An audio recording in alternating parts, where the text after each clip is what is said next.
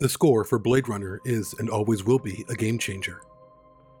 While there are many that try and emulate what Vangelis created, very, very few have come close to his genius. In this episode of Shoulder of Orion, the Blade Runner podcast, myself, Patrick, and newly announced contributing host, Dr. Robin Bunce, go through the score track by track, barely scratching the surface on what continues to be one of the greatest soundtracks ever produced for a film. We hope you enjoy. Do you like our owl? How many questions does it usually take to spot? I don't get it, Tyrell. How many questions? 20, 30 cross-referenced. Fiery the angels fell. Deep thunder rolled around their shores, burning with the fires of Orc. You new models are happy scraping the shit.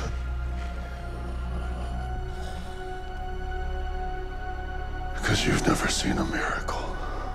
You imagined it was you. Oh, you did. You did. We all wish it was us.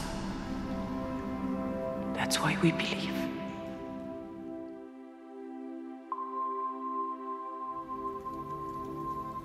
All the best memories are hers.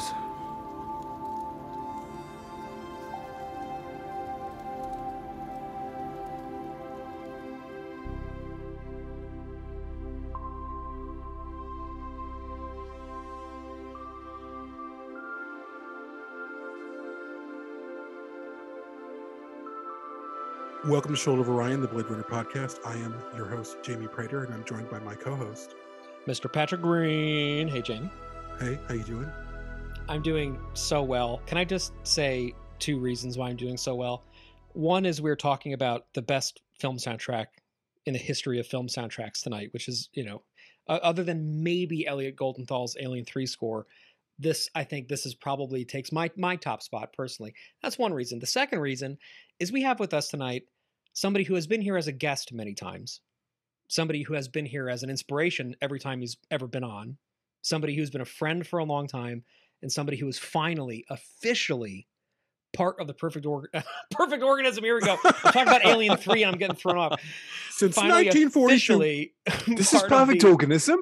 I thought this was something else. Did you not prepare for this? I'm here to talk about Blade Runner. I know. Dr. Robin Bunce, who is now officially contributing host on Shoulder of Orion and will be appearing, somewhat more frequently and having more input into episode ideas and stuff like that. Dr. Robin Bunce, welcome officially on behalf of all of us here. Welcome. Well, thank you.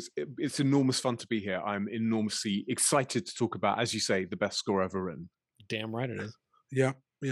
I'm very excited to talk about this score. It is the first soundtrack when I was a kid, mid-level teenager in 1920.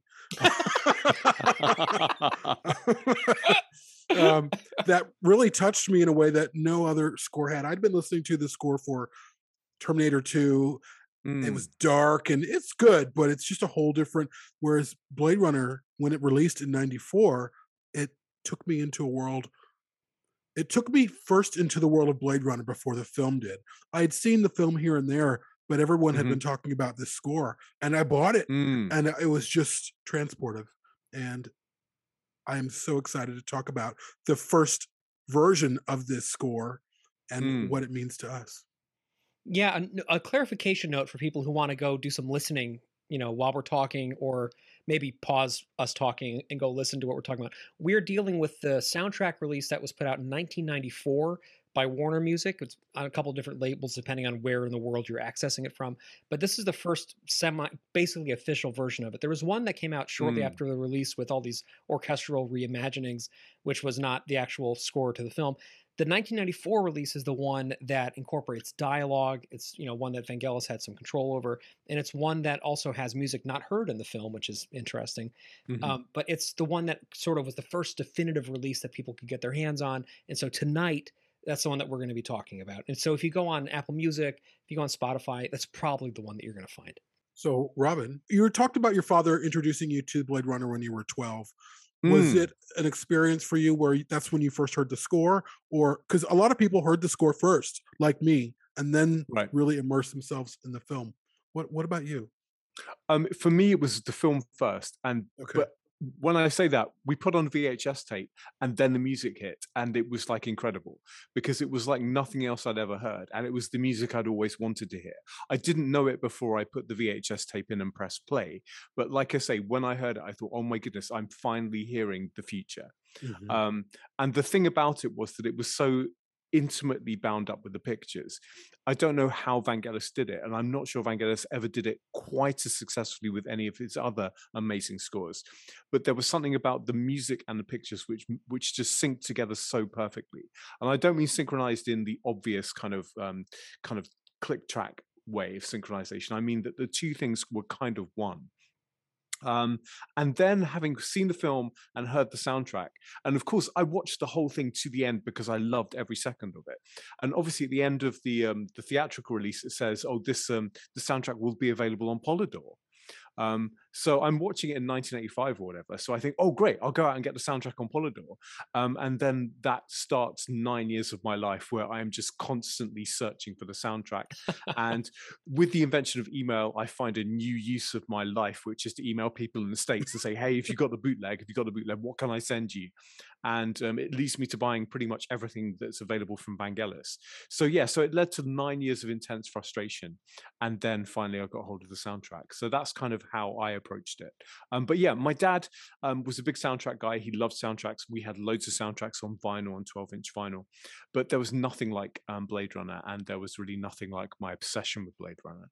It's interesting that I think we're going to do another episode at some point. Hopefully you can be on that one too, Dr. Bunce, where we talk about the crazy, history of the different editions of this, the bootlegs, the Esper edition, all the different things people could get their hands on over time. Because in some ways it's just as fascinating and illuminating as all the cuts of the film that came out too, right? Like, I mean, what are the chances that the most recut and confusingly edited movie ever also has the most confusingly recut and reissued and edited bootleg soundtrack of all time, right?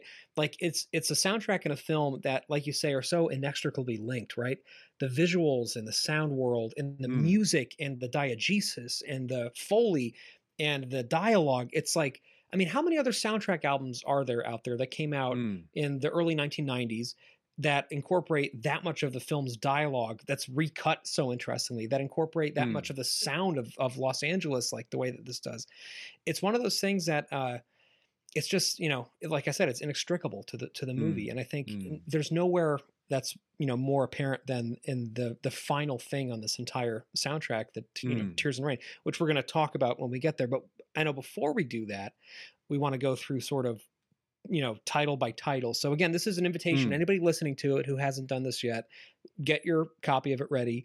And I think, before we get into that, we're going to do some kind of high level, a little round table moment where we talk a little bit about, what the score means to us and that kind of thing. So take advantage of us blabbing for a minute to pull up your version of the soundtrack so you can be ready to listen. I'll start super briefly. I think that it's an amazing soundtrack because it's one of the first and only soundtracks to this day that exists just as prominently as an actual album release as it does music accompanying a film. And there's a lot of reasons for that. One of which is that Vangelis, as he was composing it as a suite of cohesive music, right? And a lot of the music that he wrote for it was cut. But when you listen to, for example, the 94 issue, which incorporates some other music that wasn't used in the film, you really get a sense that this was a through composed work from beginning to end that was supposed to be heard together. And so when you listen to the soundtrack, it's no wonder people love it so much, because it is just like complete immersion. It is just, you just fall into it. Some people complain about One More Kiss, Dear, understandably, because it's kind of out of, it's a little pastiche. I adore that song, as I've said in the show. But it's the only moment that's not just like falling down this wormhole of reverb and synthesizers, you know what I mean? And it's almost inconceivable to think that Vangelis had won the Chariots of Fire award, the Oscar for that, like weeks before he was working on this film, or at this, it was like the same, because it's 1981 that he was doing this. So basically he won the Oscar, and in the process of doing that, composed, potentially the most landmark science fiction film score ever written in popular culture. And I just think, like, what an amazing time. You know, he had Nemo Studios set up. He had all these amazing new synths at his disposal. He had everything working together. He was composing this music with this video monitor set up, just reacting to it, improvising to it, after having had 10 or so years of this really successful solo career. And he was just at this moment in his life where he was completely positioned to make miracles. And we happen to have a film that is a miracle in and of itself, with the soundtrack that somehow feels even maybe more miraculous than the movie to me. So for me, this has always been something that feels very special. It's one of the only scores that I can't run to it. Like, I can't play it in my headphones when I'm out on a hike. I can't drive with it on. It's something that I get so sucked into that the world evaporates, and it's like the only thing that exists is this music and myself floating in it. I mean, there are tracks in here where you put on a really good pair of headphones and it feels like you are not on Earth. You know, it is just an amazing score, and and just as a testament to Vangelis, it's an amazing score. Not only the way it's composed, but he performed it all too and produced it. Like, this is just his complete work, and he had so much gift.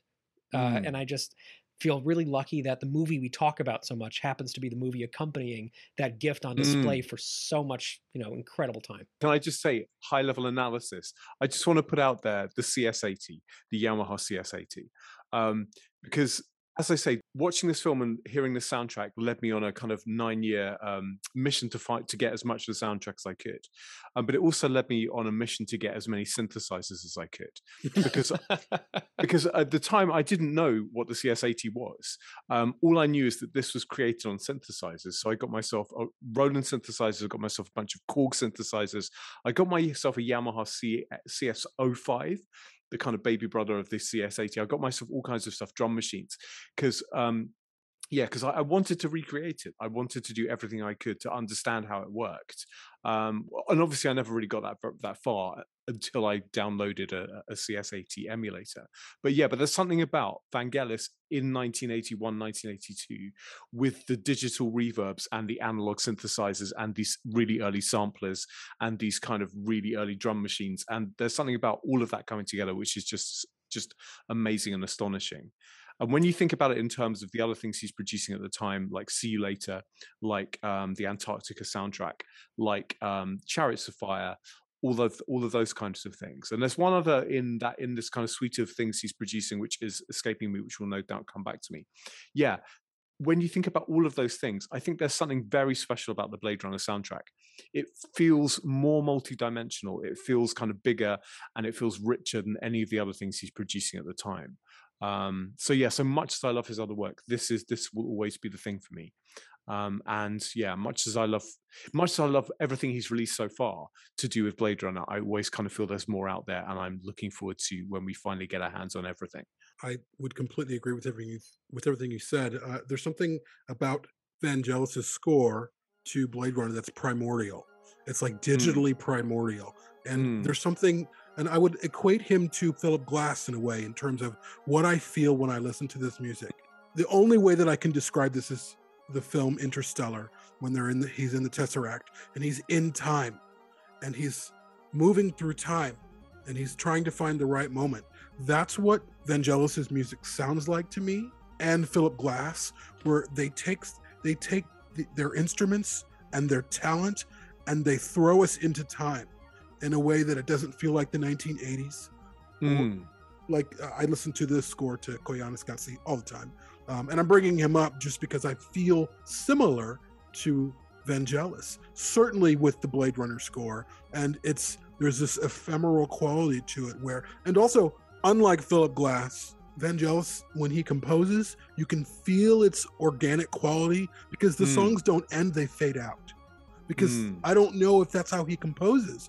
A lot of composers are more formal. Patrick definitely would know more about this, but from my love of scores and the scores that I listen to, even some of my favorite scores, like score for Return of the King by Howard Shore. Yeah, there's clear. This is the beginning of the track of the score of the music for this moment, and this is the end of the music for this moment. Whereas with Vangelis, it just weaves in and out, and there is no ending, and it just morphs into the next scene, and then you're on the street, and then you hear maybe a guitar, and then you hear someone calling out, and then you hear something on the road, and then you hear the synth rise. So it's this nebulous living thing. And I think music is a living thing, but a lot of music is very finite in terms of your experience of it. Oh, here's this, and here's the end, and that was great. Yeah, let's listen to it again.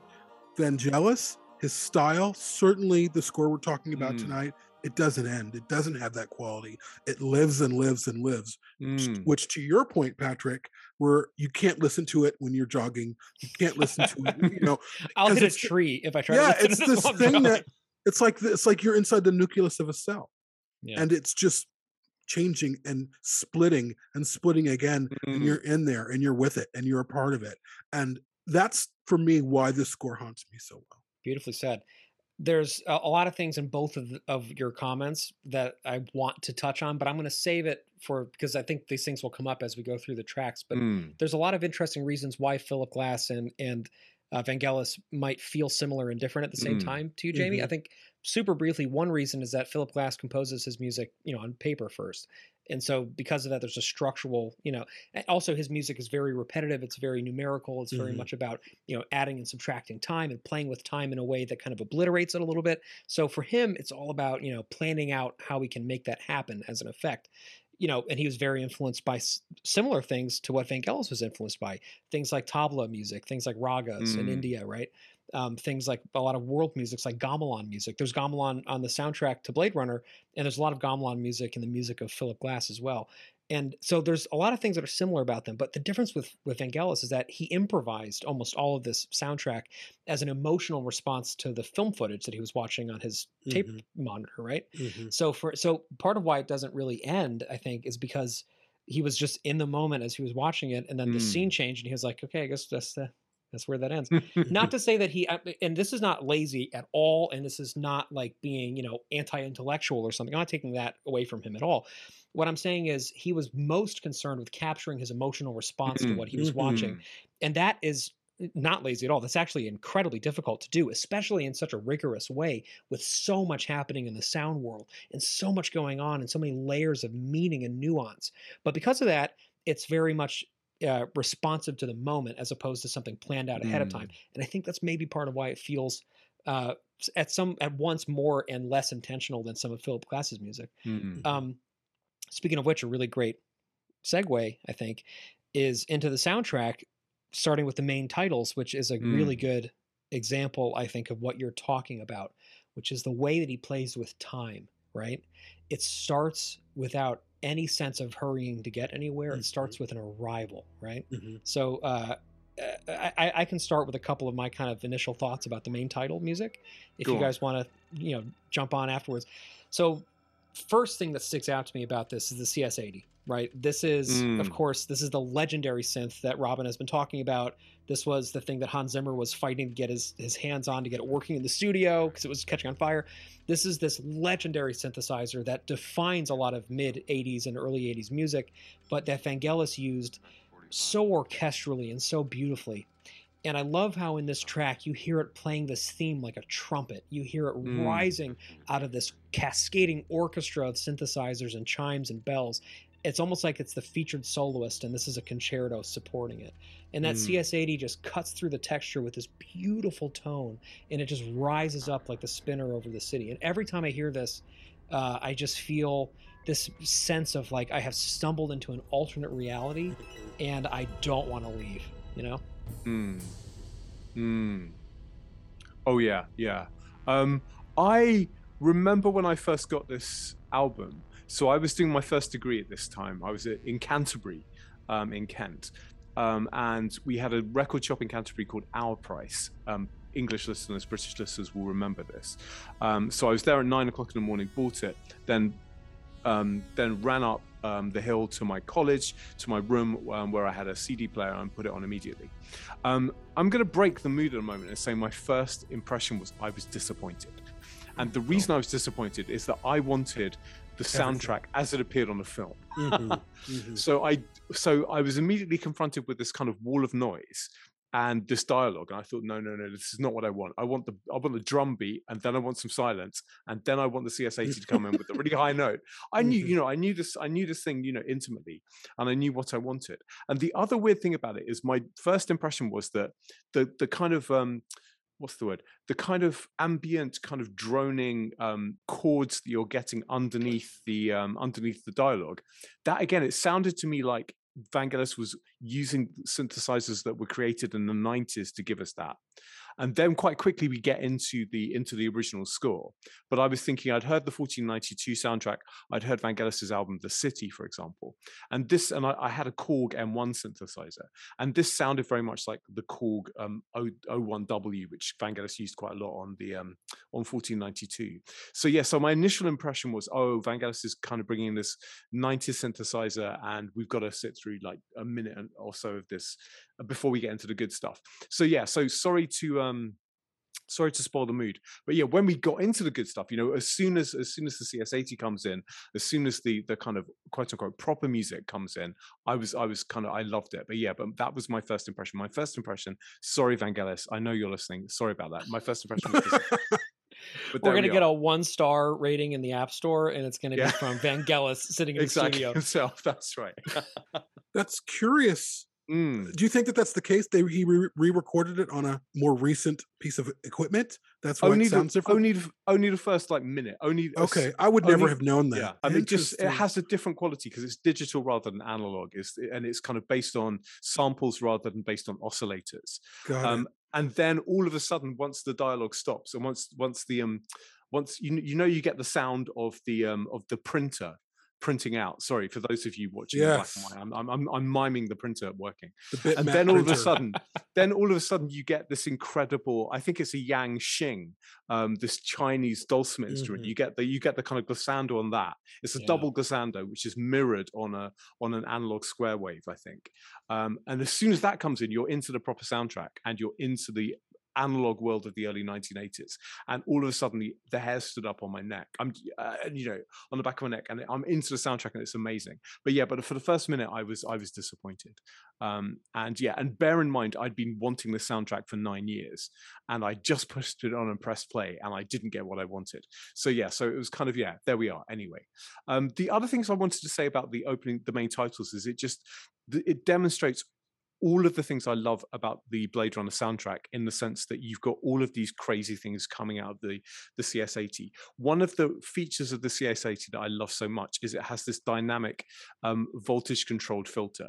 That is to say, if you're familiar with kind of like entry level analog synthesizers, you've got a voltage controlled filter, and if you want to change the way the filter works, and in so doing change the quality of the note that's coming out of the synthesizer, you have to do it with sliders or with faders or whatever. But the CS80's got these 2 faders that you can set, and that will give you a dynamic. It will mean that the filter is going to change in real time without you having to address anything. And I think the thing about this, the Blade Runner soundtrack that I love so much, is that every single note is changing in real time all the time. So you've got a kind of, every note has this kind of energy to it. The other thing that I love about the opening titles is the kind of dynamic LFO, the low frequency oscillator. So you've got lots of things which are happening where Vangelis is set up an LFO pattern, and he's changing it. So you get a kind of fast rhythm going to a slow rhythm, and I think he's doing that with the kind of percussive sounds that he's getting out of that. And like I say, I love the Yan Xin that he's using, and I love the way that he's got the glissando there, and it's mirrored by the synths, and the texture is so deep with all the bells and everything. And going back to the idea of Philip Glass, I always thought that there's a kind of reference to minimalism in here, and not in the sense, it's not minimalism in the sense of, because obviously this is a very maximalist score. Vangelis is throwing everything at it, but what he's got is he's got a series of different loops which are going. And so he's got a loop on what sounds like an electric piano. He's got a loop on the bells, and this is particularly at the end of the opening titles sequence. And also, just going back to the film, so this is sadly not on the 1994 release, but there's the kind of bell loop and the electric piano loop which kind of plays under this opening scroll. Yeah, so that always reminded me of minimalism because you've got these loops going on top of each other and not quite synchronizing. So there we are. So yeah, I just think it's once you get into that, I think that's just an incredible piece of music. And it's like, sorry, I'm going to quote a different film now. It's kind of like traveling without moving. It's like you're sitting in your chair, you're listening to the music, but it's taking you somewhere. And I can almost, when I listen to it even today, I can almost feel my body moving. So it's an incredible piece of music, and I was so pleased when that happened and I heard it, and it was like, oh my goodness. And the quality was just crystal clear. Because Vangelis is just such a great producer. And here I had this wonderful thing, a CD, which is never going to have any dropout. It's never going to have any, it's never going to have all the problems that are associated with vinyl. And I could put it on and I could just immediately get it in this amazing quality. So my 9-year search for this piece of music was finally over. Wow. Much like you, when I first heard the score, I wondered, where's the opening? Because you wanted to open the same way and it didn't. But for me, being a lay person, in terms of like, I just wanted to be immersed in the world, it was perfect. It was everything that I wanted it to be. I'm going to pause just for a minute and say one score that people don't talk about a lot that was produced by Vangelis is the score for 1492, which I think is illustrious and gorgeous and underrated and one of the most beautiful scores I've ever heard. And it just doesn't get a lot of discussion. It would be a great frame rate. It would be. Have we not done that yet? I know it's on our list. I don't know. It'd be weird to talk about a score on a frame rate. We could even do it. Well, we can talk about the movies. Really, Scott, we can talk about the movies. Yeah, for sure. Hearing that synth and that sound, and there's a similar sound in the 2049 score too, where they're just droning away, but it's transportive. A lot of the score for the original film reminds me of growing up in Chicago. Big, huge city at night. I hear those soundscapes. I hear Blade Runner Blues. I know we'll get to that later. It reminds me of growing up in a big city and feeling lost in a big city. And because when I first heard that, I was 13 or 14. So, I didn't leave Chicago until I was 23. So almost 10 years later.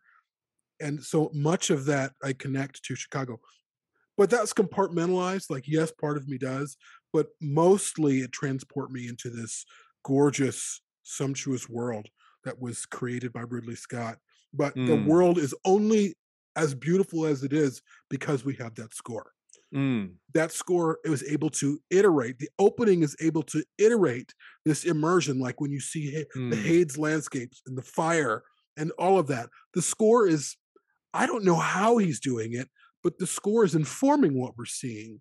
It's informing this. The world is in a terrible place, but there's hope and there's beauty and there's darkness, and it's all happening at the same time. I don't know what score does that so perfectly.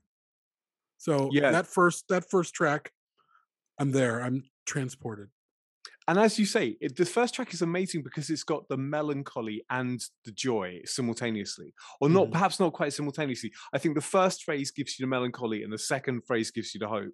And it's just, and Vangelis does it the whole way through the soundtrack. The idea that there's kind of melancholy and longing and perhaps nostalgia for a future that's lost or a past that's lost or something, but also a joy and a hope. It's just incredible. I don't know how he does it, but it's just stunning.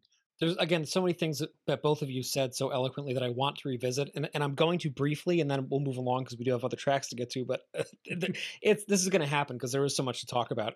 Just briefly, Jamie, I love what you said about feeling both sort of lost in the city, but also sort of in awe. And Robin, what you were just saying there as well, there's a sense of, having been in Chicago at night and having been in Los Angeles at night, those are two cities where this music fits for me because it feels at once magisterial. Like it feels like you're just in awe of the scale and the amount of people and the amount of built environment around you. And yet it's kind of empty at night. There's a sense of like the streets, there's wind in the streets and it's quiet. So you're in this kind of like, almost like this enormous cathedral filled with these ghosts, As somebody who spends a lot of night times in New York City, New York never sounds like the soundtrack to me. New York is like, it's never quiet enough for this music to feel appropriate. But there's something about the sense of feeling kind of lost in a beautiful place, feeling tiny in the magnificent that I think this soundtrack really gets at, especially with this first track. So I'm glad you brought that up. So also just a couple quick things that Robin had said. you're talking about a growth and decay, right? The way that the CS80 and a lot of the synths sort of evolve over time, that there's always motion in the notes. That's something we talked about quite a bit on the last episode on the 2049 soundtrack, because that was something that both Zimmer and Wallfish were really trying to get at.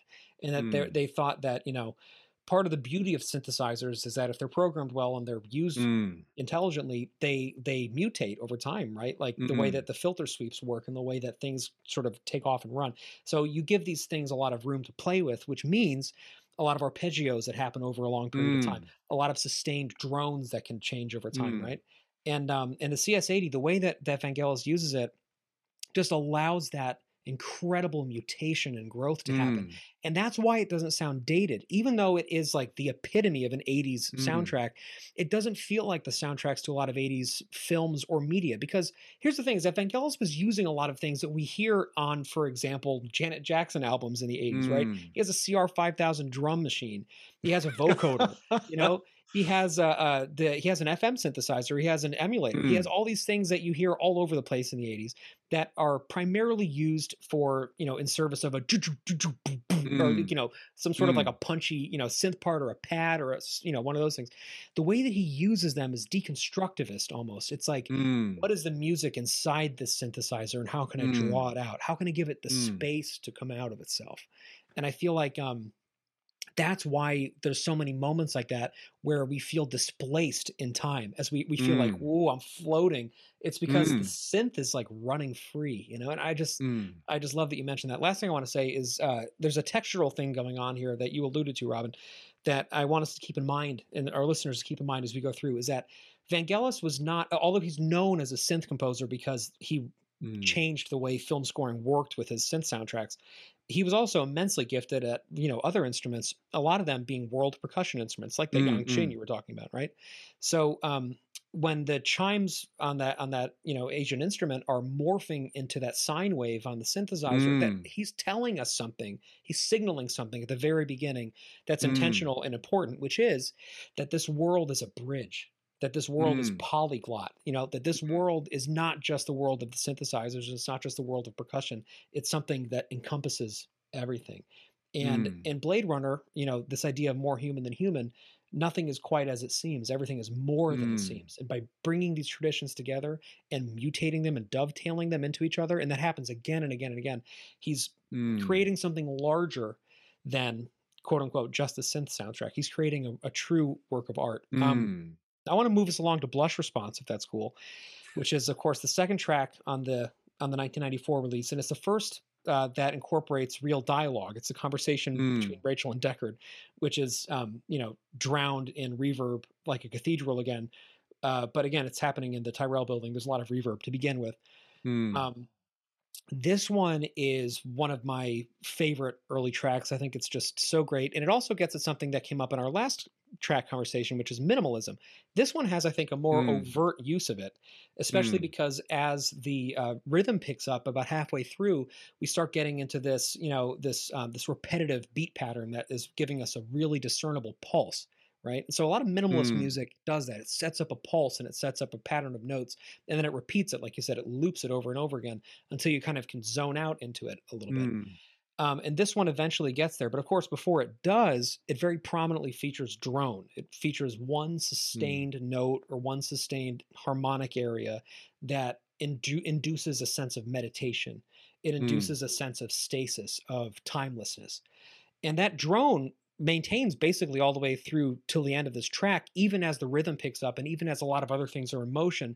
There's this very consistent pedal point, is another way to look at it, right? Where you have one note that's kind of steamrolling through.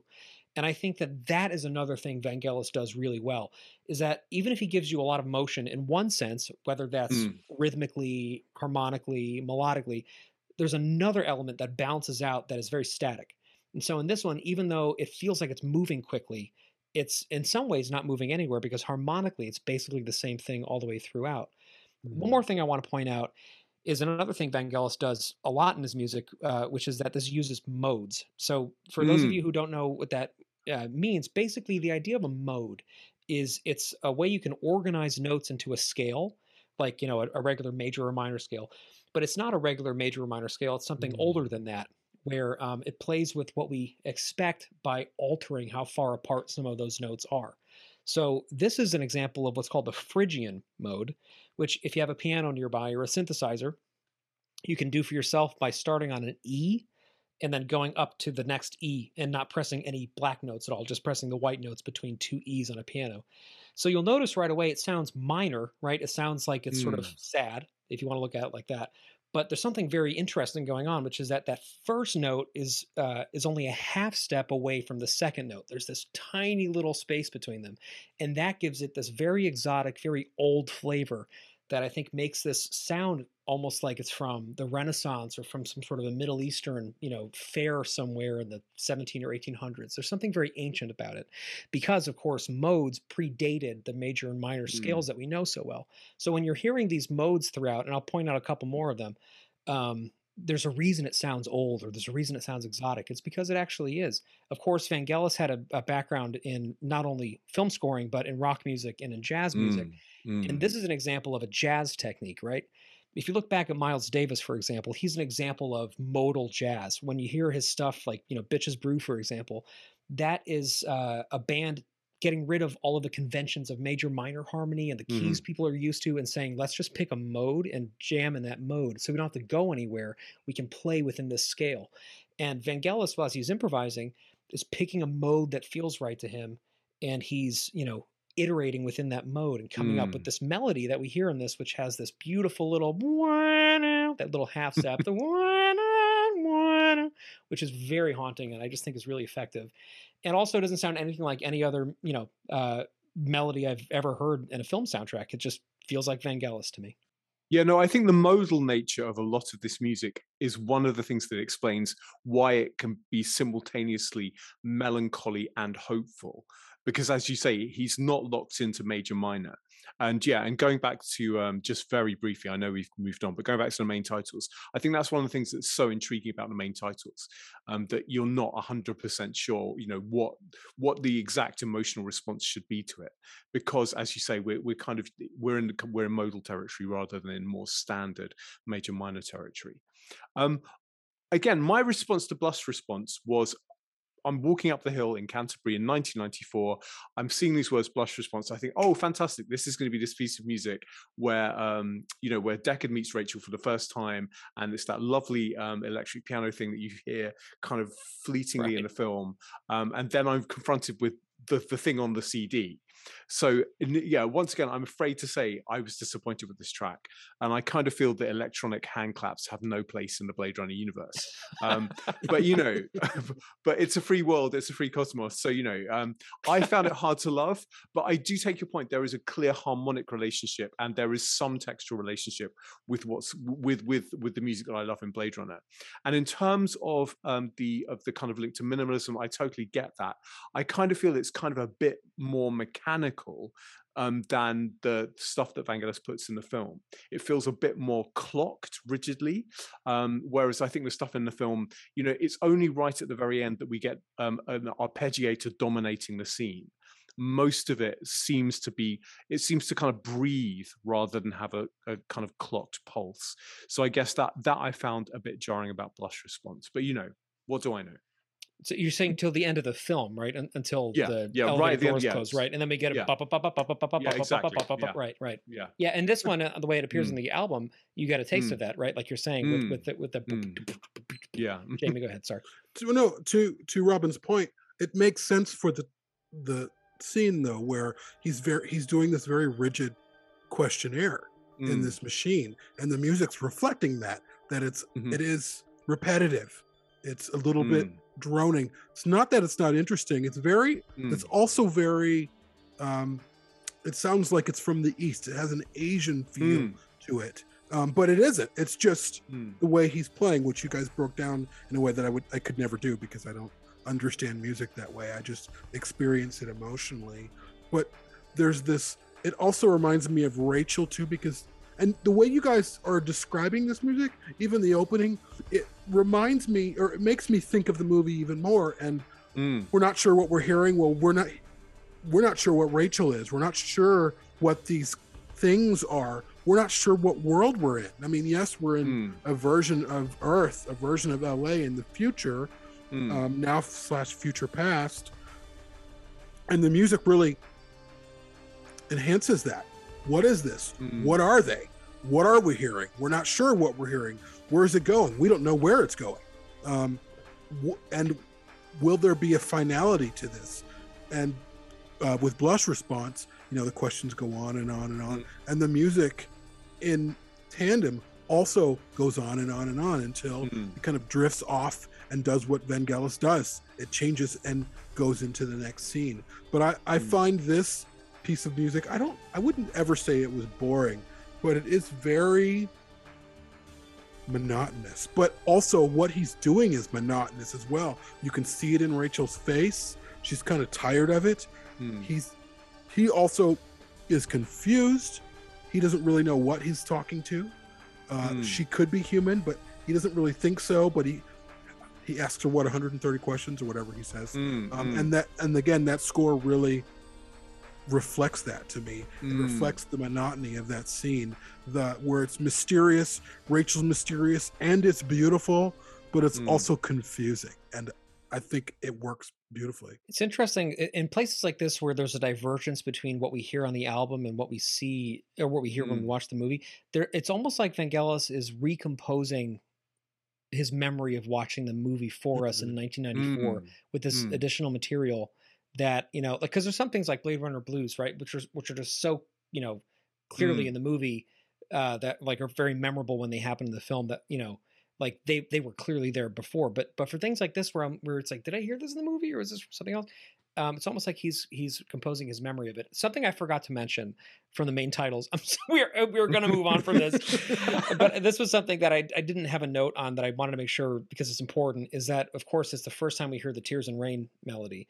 And that it's very important to remember that, because we hear it in the beginning on the CS-80 just floating above the clouds, and then we hear it in the end of the film and it's transmogrified, and it's just like the most sublime fucking music cue in a movie ever. And there's a reason for that I want to get to, which we talked about a little bit in 2049. I'm going to bookmark that for the rest of this soundtrack until we get to the end of it. But I wanted to make sure I said that. I want to move us along to Wait For Me. This is one where my note for this just says ear orgasm. This is one of those songs that it's not musically the most interesting thing. It's not even the most Blade Runner-y feeling thing, but something about it just feels so great to listen to. In a lot of ways, it's the most conventional thing on the whole album. I mean, it has the most traditional sort of rock band feel, sort of soft rock, right? There's a discernible bass line. There's a repetitive chord progression. There's a drum kit in it, essentially. It's the first time we hear Dick Morrissey banging out a saxophone solo. You know, there's a little bit of dialogue in it, but there's so much reverb you basically can't even hear what they're talking about. It's a sound world, and yet it is a sound world that I just want to take a bath in. I just love the way he produced this fucking track. The way that bass line interweaves with the harmony above it is just beautifully made. It reminds me a lot of Enya, actually, Jamie, who I know you like quite a lot. The way that it's produced is just, to me, it feels like just enormous. It feels like just this enormous track, and I just love it. It's a pleasure to listen to for me. The thing it reminds me of is Vangelis' album The City. It sounds a bit like Morning Papers. It sounds a bit like Nerve Center. These are two of the tracks on the A side for those of you still using vinyl. It also sounds a bit like, I don't know, I think it might be Red Lights and Procession on the B side. And obviously Vangelis' City, the artwork from it is a bit, well, I guess maybe today we'd call it Vaporwave or something of that nature, or maybe my daughter might have called it that 2 years ago. So yeah, it's not my favorite bit of the album, I'm going to say. I think the thing about Blush Response is, whatever my misgivings about it, I can see a direct link to the Blade Runner soundtrack. And what you've got in Blush Response that I really like is the kind of deep harmonic relationship to Blade Runner, and you've got I guess you got a kind of a reconfigured version of the Tears and Rain theme, just kind of put into a different mode, which kind of flattens out. Well, in my head, I don't know. This is not a particularly accurate musical description, but it kind of flattens out the melody, but it's still kind of recognizably the melody. Whereas Wait for Me just feels like it was something that he recorded for the city, which didn't make the city, which he's putting on the Blade Runner soundtrack, and that's probably deeply unfair, and I'm not claiming that's at all what happened. Also, hand claps and blush response, electoms in Wait for Me, come on Vangelis, what are you up to? You're better than this. So there we are. But I promise I'm going to be much more positive about the remaining tracks on the album, okay? I like this track. I mean, I don't love it, but it, again, is transportive for me. I am not a fan of saxophone. I've never have been. To me, a saxophone is like the drag queens of instruments. It's just overly dramatic. It's overly emotive. It's just all over the place. But I love it in this score. I do. It feels like home. It feels like growing up in a big city. It feels like being in downtown metropolitan Chicago on a Sunday afternoon. But when it's dusk. But it also really reflects the time of Blade Runner, where they're at. Like, yes, the world is darker, things are more dire, but much like we are now adjusting to a world of COVID and will forever be until it, which I don't know if it'll ever disappear. We're just we're just. Do you remember all the episodes we had last year where we were like, once COVID is over, it's gonna be like who fucking knows at this point. Yeah. So if you're listening to this 100 years from now, you never left. But I love the world it takes me to. It feels comforting. That's one thing about Vangelis's music that I love. And to your point, I love Enya, but I love her because she creates worlds with her music. Very few artists do that.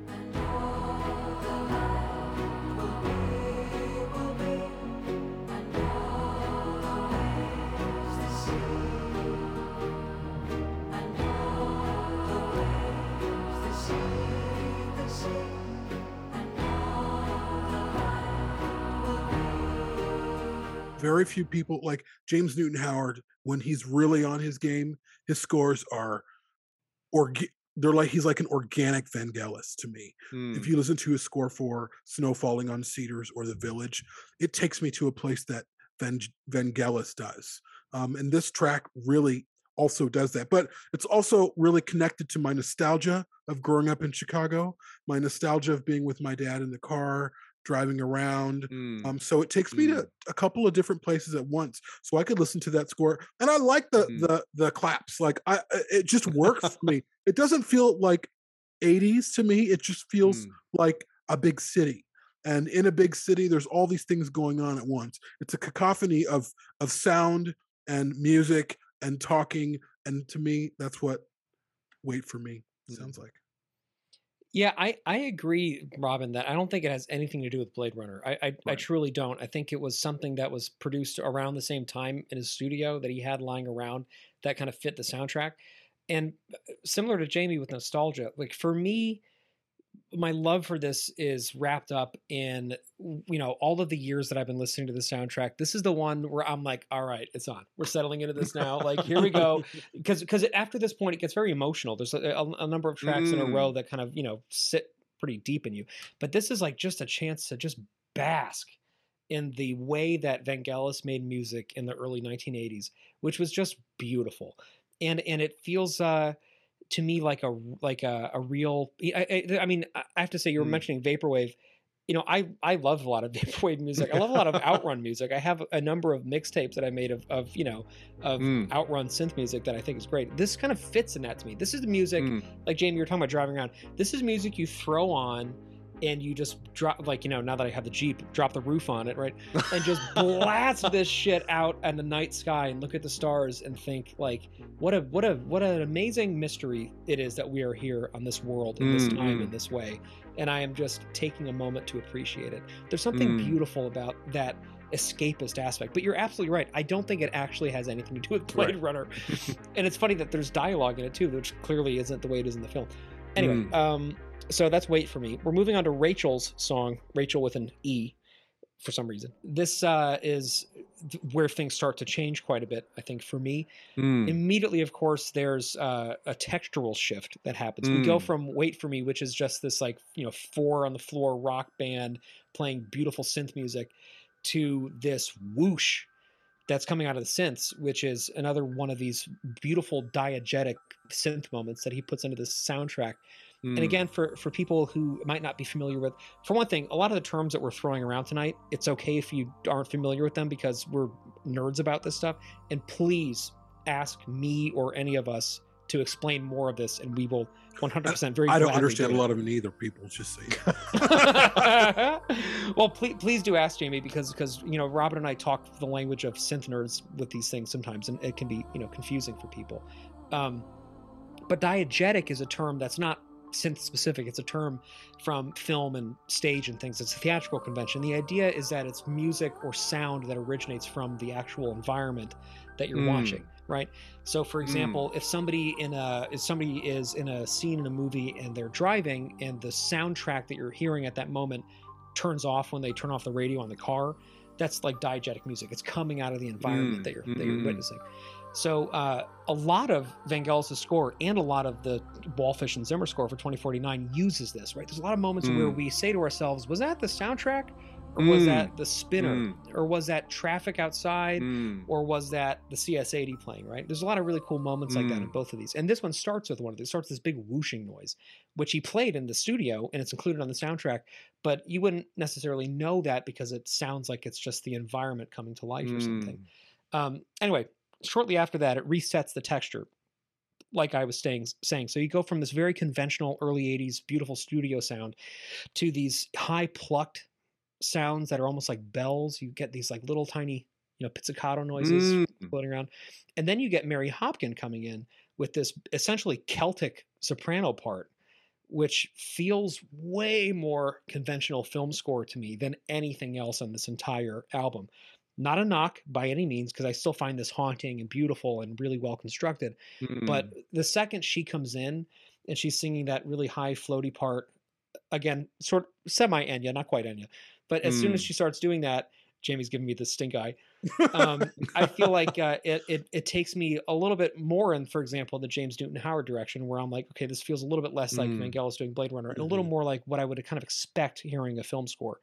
But even in that context, there are things going on that are distinctly Vangelis. One of them is the fact that, once again, it's modal. So the scale that she's singing in is the Dorian scale, which, for those of you sitting at a piano, you can do this by starting on a D and playing the white notes up to the next D. And what you'll find is, once again, it's a minor scale, right, where it has this, you know, flat third scale degree. It sounds kind of quote unquote sad, but it has a raised sixth scale degree. So the front half is minor and the back half is major. And because of that, you get this beautiful sense of a rising and falling, of darkness and light existing simultaneously.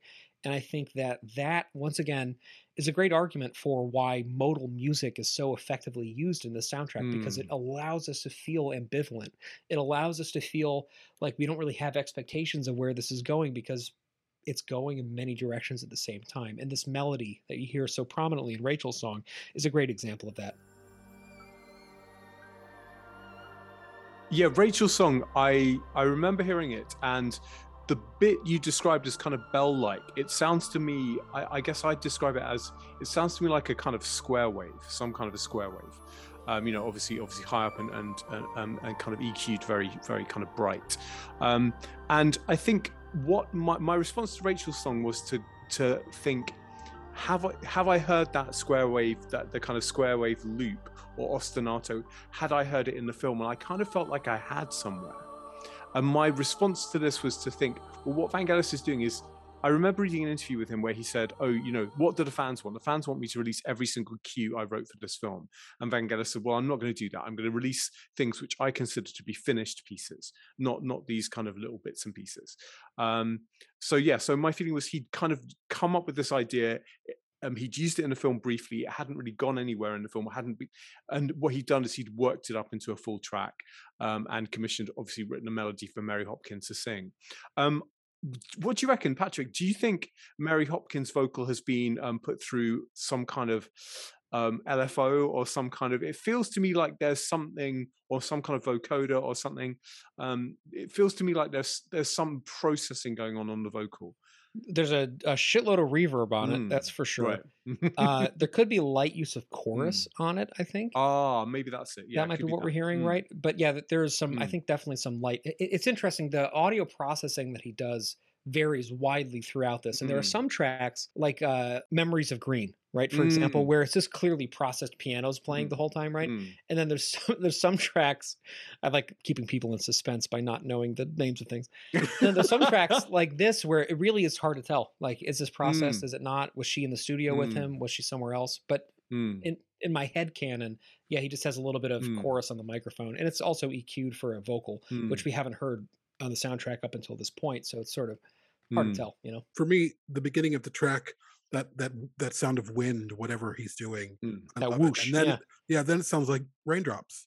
Those all of that sounds just like drops, and the drops get a little bit louder, and they get a little bit more synchronic, or I don't know if I'm using the right word. They become not in sync, but I feel like the water sound is telling its own story, and it's similar to. I have to relate this to 2049 because there's on the roof, there's water dropping on Joy. And you see drip, drip, drip. And that's how Joy's theme is introduced. It was a more visual representation of what we're hearing. And it was like a spin on what Vangelis did. And I like, I'm not a huge fan of that female vocal. It's something about it sounds a little bit off key. I don't know what it is, but it then turns into this chorus at the end, and you hear this. Some of it reminds me of 1492. You hear a lot of chorus in 1492. I mean, 1492 is all mostly choral. I love choral music. I love Enya for that same reason, but I love Vangelis for that reason too, where he creates tapestries of sound. And even in tracks that we don't like as much, it's still this tapestry of sound that's impenetrable. And this Rachel's theme is the same. It's very impenetrable, and it's really creating a mood, and it's moving us somewhere. And it's indescript in some ways, much like Rachel is indescript. We don't really know. She doesn't really know. Deckard kind of knows. He's figuring it out. But again, it's really reflective of what we're experiencing of this character. So big fan. Yeah, I love the choral parts at the end where you just have all the. I wish we got more of it. That part is really beautiful. But would you both agree that this feels more conventional film score than other moments on the soundtrack, or no? I would. I think probably I'd agree with that for the same reason that I would say that something like Wait For Me or Blush Response, they're just more conventional because all of the things that Jamie was saying earlier about the open-ended nature of the soundtrack don't really apply to those three tracks. Right. These three tracks have a clear beginning, a middle, and an end. You kind of, although it kind of merges in, it kind of merges out. You know, it's got a beginning and a middle end. It's kind of, all three of them have kind of got a verse chorus structure, more or less. They've got intros and outros or whatever to some extent. So yeah, so for all of those reasons, it just sounds a bit more conventional. Whereas with the opening titles, it's just this crazy, all of these crazy ideas coming together. It does have a beginning and an end, absolutely, but it's kind of more freeform. Whereas tracks 2, 3, and 4, I feel are just much more four square. And it ends too the same way it begins with the dripping sound. Goes off. You have that piece of her singing, and then it turns into a choir, but still throughout that droning away of the water, of the drip, drip, drip, drip, and then we transition out of it. It's very interesting. I don't know if I can answer. I don't know if I'm qualified to answer if it sounds like a more traditional score. I know we're talking about this track by track, and I know in this 94 release, things were kind of moved around a little bit.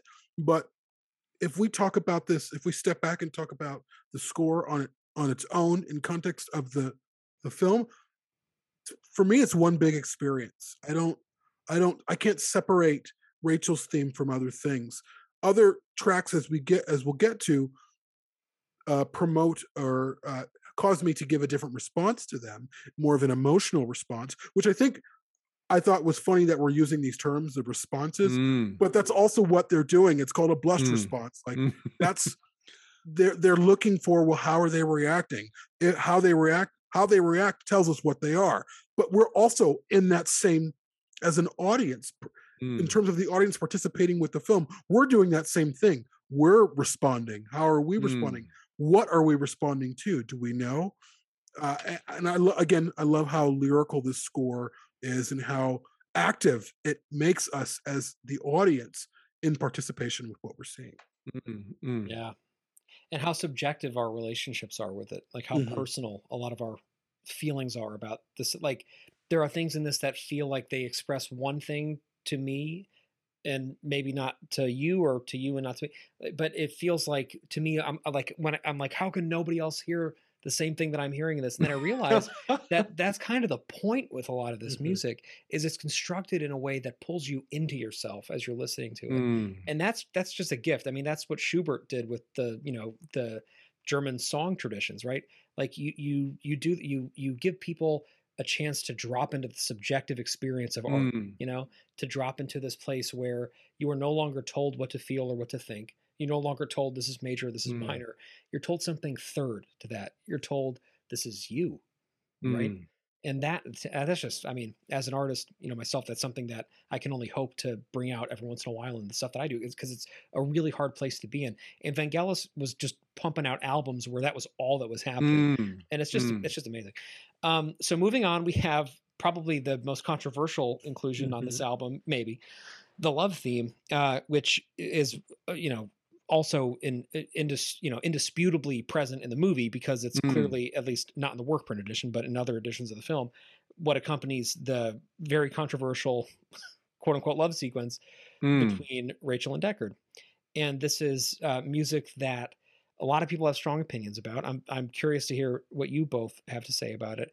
What I'll say about it briefly, I do love the saxophone. I play the saxophone, I play the alto saxophone, actually. I have one in the room with me right now.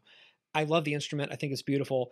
I think it is, unfortunately, because of its a lot of tonal characteristics, timbral characteristics of the way that it sounds, it has emerged as something that can be pretty easy to make fun of, because right, exactly. It's become synonymous with like adult contemporary music, or it's become synonymous with like, you know, the E Street Band, kind of like just getting a ripping out, you know, saxophone solo. I mean, it's a charismatic instrument that has a lot going for it, but it's hard to hear it divorced from the cultural baggage we put onto it, right? And in a soundtrack where so many of the instruments are hard to figure out, where, you know, we're going back and forth trying to figure out what the plucking sounds are at the beginning of the previous track, and if it's a sine wave or it's a chime, or like it's just, you know, a lot of this is in that space where it's hard to tell. The saxophone, as played in this track and the love theme, is just like very clearly a saxophone solo from the early 1980s, for better or for worse. So that's something that I deal with every time I hear this, where I go like, oh, this is sounding kind of corny. And then the back half of that fucking melody happens, and Vangelis does this incredible chromatic transformation in the harmonies under that. And every single time I fall for it. I'm always like, oh, I'm going to want to skip this love theme. And then it goes, and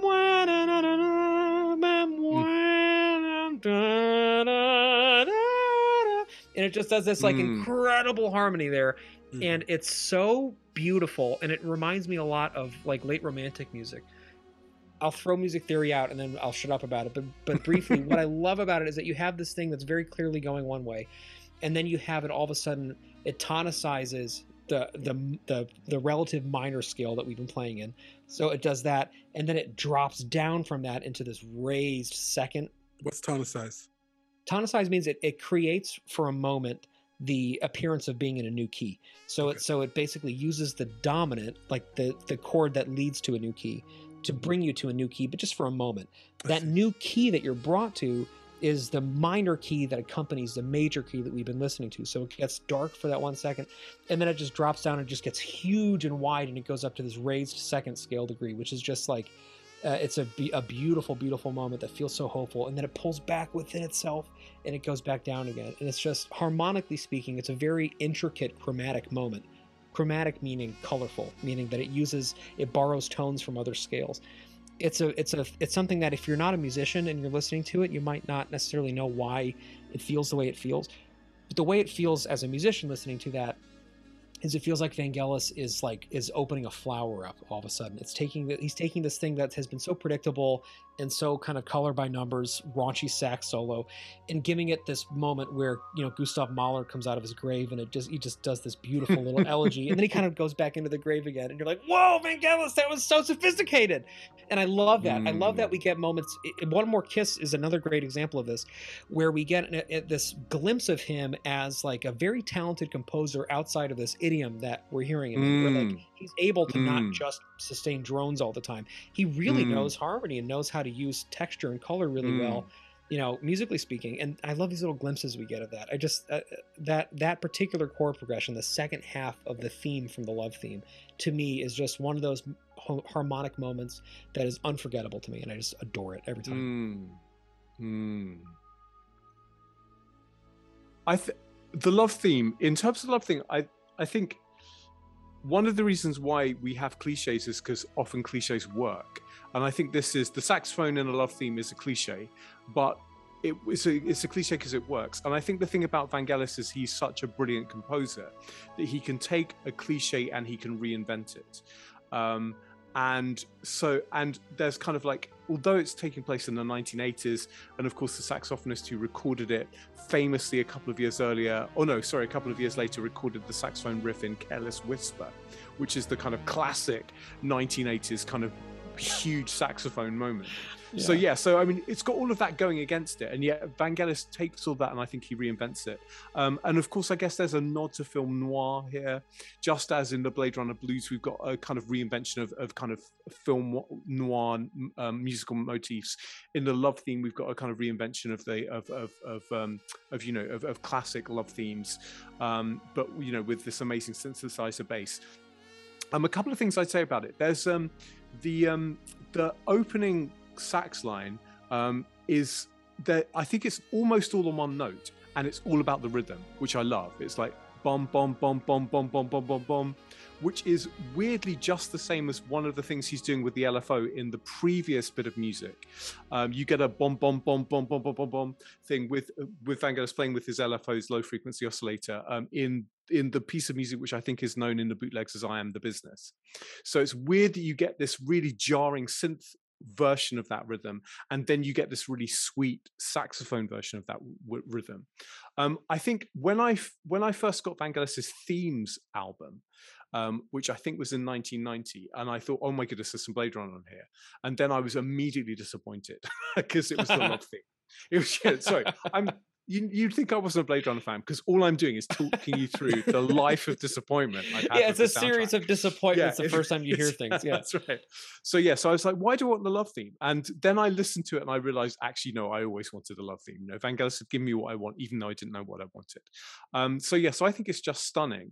The other thing I was going to say, so I think there's the reference back to the bom bom bom, that rhythmic idea from I Am the Business, and I think, because when I heard this on the film, there's obviously the Chopin's 13th Nocturne going on over the top of it. Rachel's playing on that on the piano. And when you hear it on the soundtrack album, that's missing. You get to hear what's going on in the background, so to speak. And there's all kinds of interesting things going on in the background. So in the bit where Rachel's playing Chopin over the top, so to speak, you've got this kind of really delicate bit of electric piano going on. And my feeling is that bit of electric piano is actually calling forward to the music we hear in the sequence, which I think is sometimes called Morning at the Bradbury, which is, and you've got these kind of two weird love stories going on in these two pieces of music. You've got the really uncomfortable love between Deckard and Rachel at this point. And then you've got, in the Morning at the Bradbury, you've got this really weird love between Pris and J.F. Sebastian. And I think Vangelis is kind of alluding to the weirdness of all of these love affairs by putting in a kind of musical cue, which in the Love theme, which is calling forward to Morning at the Bradbury, which I think happens almost next in the film. I can't remember. So I think there's all kinds of crazy stuff going on in this Love theme, and I think it's all wonderful. And now I'm an old man. When I hear the Love theme, I just adore it, and I just love it. Yeah, highlight for me on the album against my better judgment. Wow. Thank you, Vangelis, for treating us to all of these reinvented cliches. But to Patrick's earlier question, in terms of that one track that the track before, does it sound like a classic piece of score? for a film. To me, the love theme is classic score, saxophone. I love it too, but it's also not easy to hear because when I listen to it, what's happening is not a love theme. I mean, what's happening is not a love scene, as we famously, and the film famously shows us, and we famously talked about. It's a very complicated, uncomfortable scene, but the music is like, oh no, baby, this is love, you know, but it's not. So it's weird. I do like the theme. It also reminds me of growing up in Chicago. But it's when I'm listening to the score, I listen to the Esper score, the remastered Esper score. So that track is contextualized better. So, but hearing it on the 94 score, I would skip it.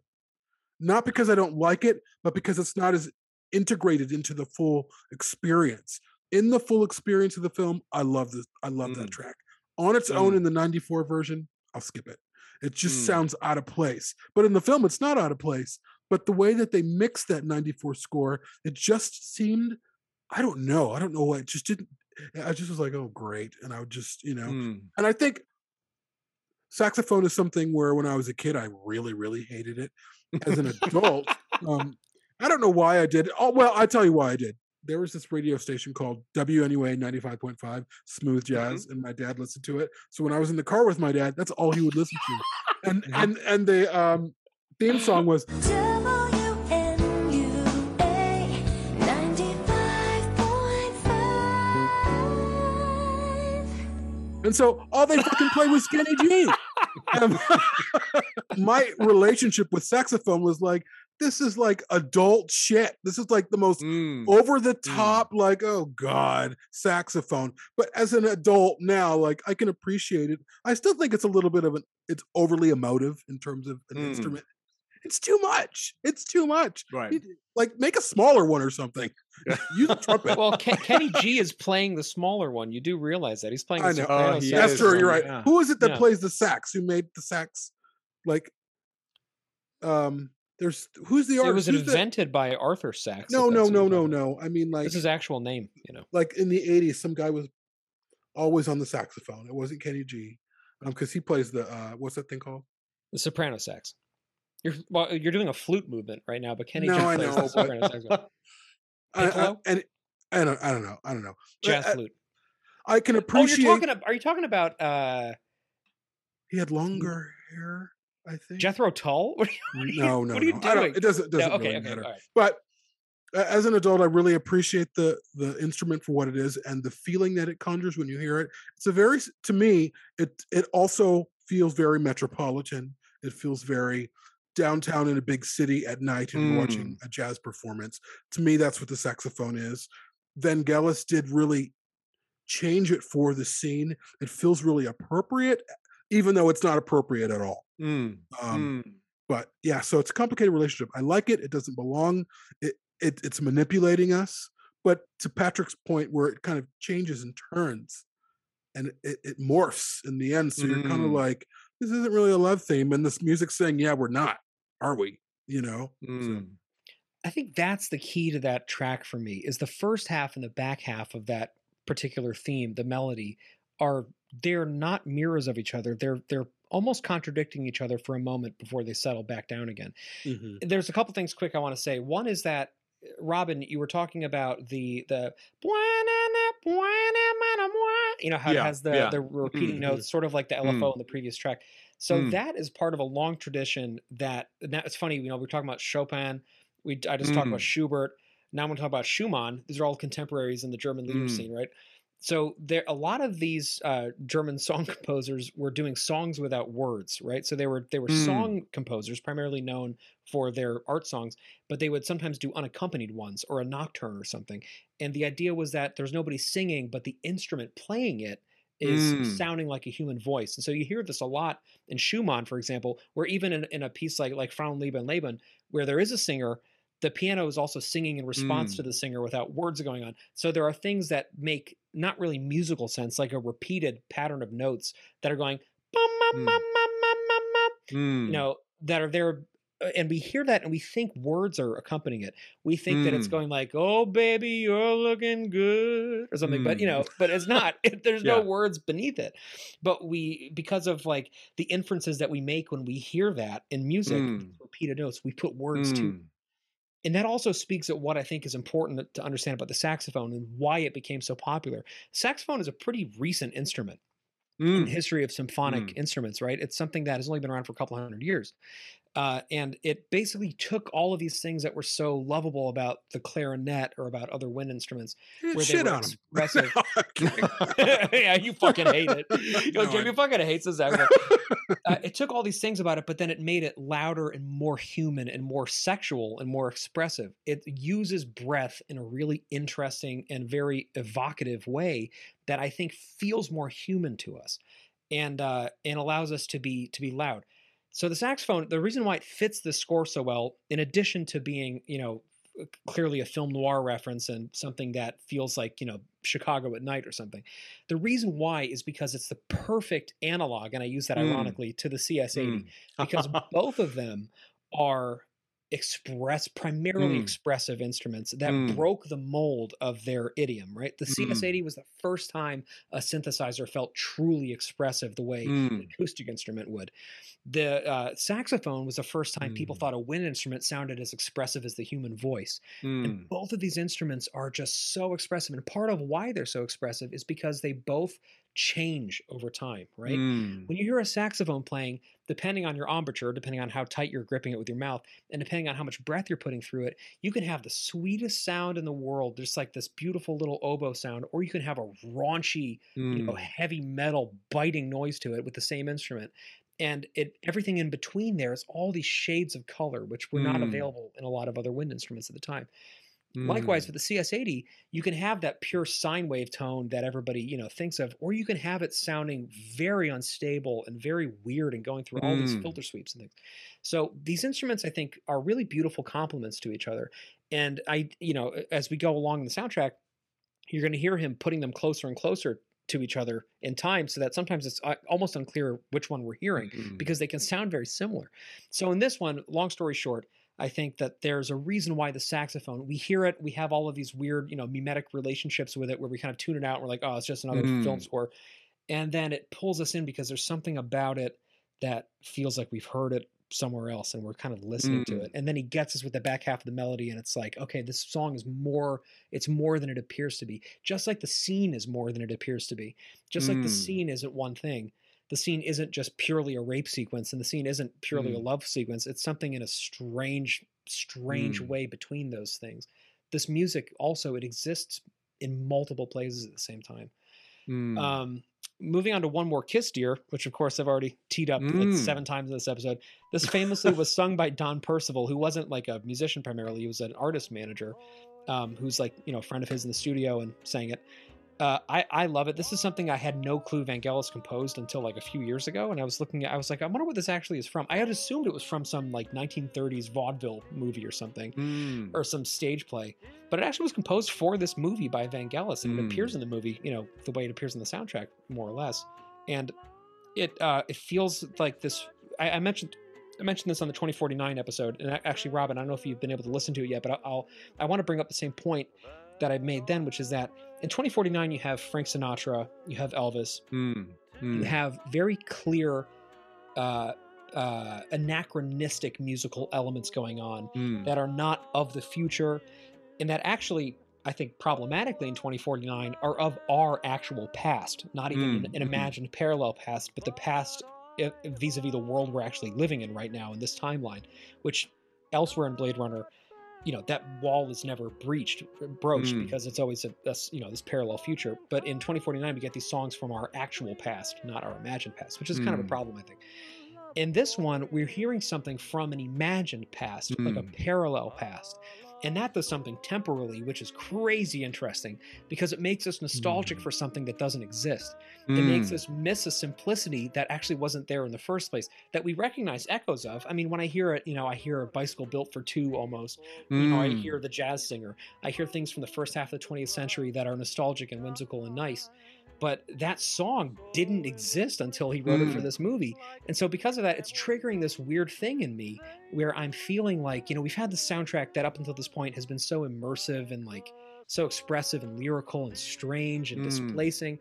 And then we have this thing that's so not, that we kind of assume that it's not from this film, but it actually is from this film. And I love that. It makes us nostalgic for something that doesn't exist. It's a very cool effect. Yeah, I love One More Kiss, Dear. Less for the music, which actually I do enjoy the music. I think it's a really beautifully put together piece of music. It's a really beautifully put together song. I love it for all of those reasons. I love the fact that what Vangelis is doing is he's creating an in-world history, an in-world back catalogue of music and I love the fact that it's like so much of what's going on in Blade Runner. It's like, is it specially composed for the film? Is it environmental music? What is it doing there? You know, it's the whole nature of the piece of music is up for grabs, and you know, and it's a matter of discussion. The one thing that always struck me when I read Do Androids Dream of Electric Sheep is that there are lots of references to music in the book. So obviously there's the reference to Mozart's Magic Flute, but there's also reference to Joseph Strauss's I don't know what it is. His piece of music, My Life is Love and Pleasure, which when I read that, I thought, oh my goodness, that's a lyric from One More Kiss, Dear. Of course, it's not quite a lyric for One More Kiss, Dear, but it is almost a lyric, because the lyric, I think, is our love is such passion and such pleasure. Yeah. So right. What I'm wondering is, you know, Vangelis didn't write the words, he didn't write the lyrics to this, but I'm wondering, had Vangelis read the book, had he realized that there are these references put in by Philip K. Dick to the music of the world that he's describing, and is Vangelis imagining, you know, is he trying to imagine, my feeling is yes, he must be, that he's trying to imagine what would the music of this world, what would the music of these characters be like. And I think the soundtrack is just so much richer for that, and I don't think Vangelis does that anywhere else. He certainly doesn't, as far as I know, he doesn't do it in 1492, or at least not in the same way. He doesn't do it in Antarctica, he doesn't do it in Chariots of Fire. Forgive me, that's those are the ones I know quite well in terms of Vangelis's other catalogue. So I'm just intrigued by it, because it's Vangelis fleshing out the world, and there are a number of occasions where he does that. So there's the music in Taffy Lewis's Bar, for example, right. where Vangelis is kind of trying to imagine what pop music would sound like in 2019 and all this kind of stuff. So I think, what Vangelis is doing in this soundtrack is he's just giving us so much. He's giving us traditional soundtrack elements. He's giving us kind of in-world elements, and I just love it for that reason. And I love the fact that One More Kiss, Dear is, made it to the 1994 release, because it just reminds us of the riches that Vangelis is giving us. Much like Patrick, I thought the track was from the 40s or 20s. I didn't find out that until you told me, Patrick, a few years ago. I was like, really? And much like the Elvis in 2049 or the Sinatra, it was familiar. I was like, okay, they just use music from the 40s. The original film, 2019, it's a collaboration of many different eras in human history. So the 40s seems kind of right. Rachel looks like, a femme fatale from a 1949 film or 1945 film. So it all kind of works. It's got that film noir thing. So it really, really works for me. Much like Elvis in Vegas works, or a jazzy Sinatra in Vegas works. To me, those work the same way this did. I really enjoy the song.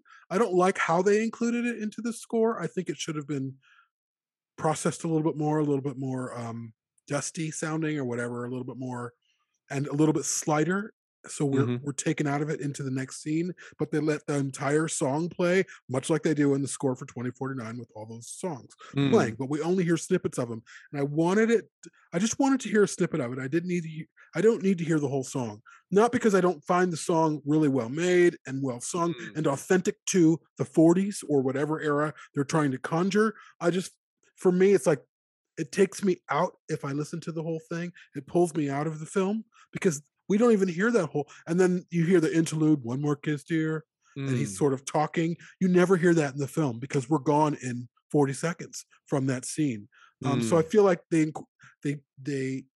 Vangelis, or whoever made the decision in terms of engineering and editing, they they shouldn't have included the entire song, but they did, and I think it's great.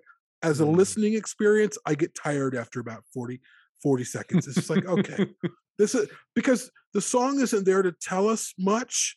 He's going to buy some beer, I think, or some liquor, and there's a woman and she has that song playing, and it's brief.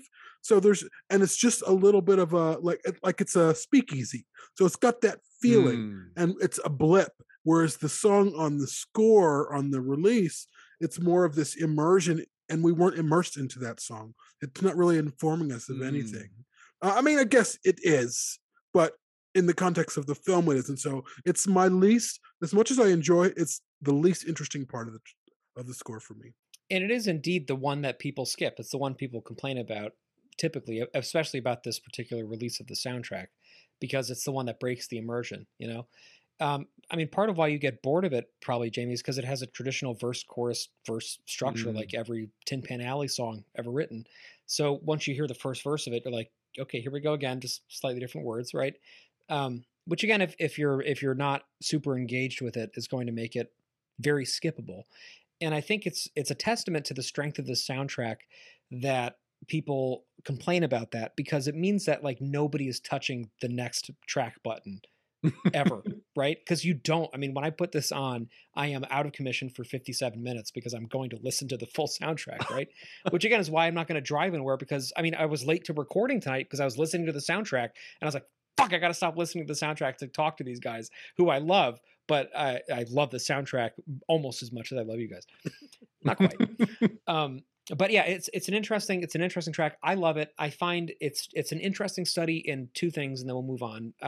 One of which is what Robin was saying about the way that Vangelis was so much more than, quote unquote, more than a film composer for this thing. He composed a universe for it, right? I mean, there's so much unreleased things that we get in other editions of this soundtrack.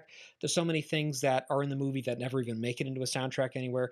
And then there's all of these wonderful in-world tracks like Taffy's Bar, like this, where we just get a sense of a greater world-building mythology around this. And I don't know any other scores that do that.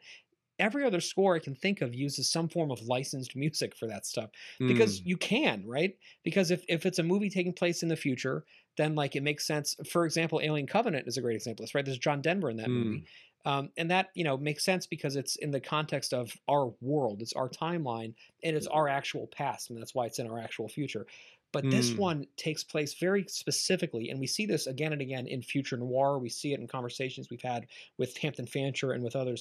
This movie takes place not in our universe. It takes place in a prism reflected of our universe. And that's why there's this just amazing sleight of hand that happens where he makes us nostalgic for something that's not even real to us. And what I think is an issue with 2049 that I didn't realize until last episode, and why those tracks feel so anachronistic to me, is because they actually are, because they are real breaks in reality, because the reality of this universe is self-contained. It's not our reality. This is an example of how Vangelis did a better job of that than the 2049 audio team, because he used an imagined past for us to give us a sense of imagined nostalgia. I think part of why I like it also is that it gives us a little break before things get really super immersive and emotionally intense again. Of course, starting with the next track, which is Blade Runner Blues, which is maybe the most iconic thing of the whole soundtrack. It's, you know, a part of popular culture. It is very prominently featured in the movie. The first time we hear it is when Deckard meets Zora.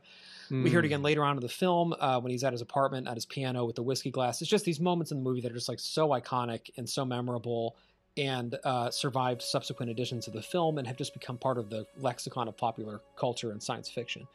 And, you know, in addition to the visual moments being memorable, the way that the music is constructed is it's just iconic. It's iconic. You know, I had a post on our Facebook page. It was a shot of Deckard in front of some neon lights. And I was talking about how, you know, Cronenweth's cinematography was just iconic. Like everything that he shot in that movie is just like nobody else did that ever again. This is an example musically of that, where it is just an iconic fingerprint of Vangelis in this film. What you have here is literally a blues scale being played. You have that flat seventh.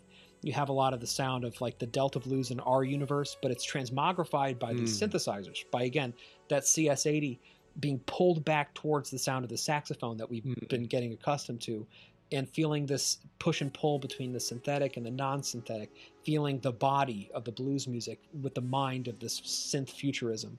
I just love how how he uses that, and again how we get to hear the CS80 up against this beautiful texture that we typically, almost every instance of the CS80 in the soundtrack, it's you have the CS80 as the lead, it's the lead element projected very much above an accompaniment, which is just this chorus of like 300 synthesizers that he's playing.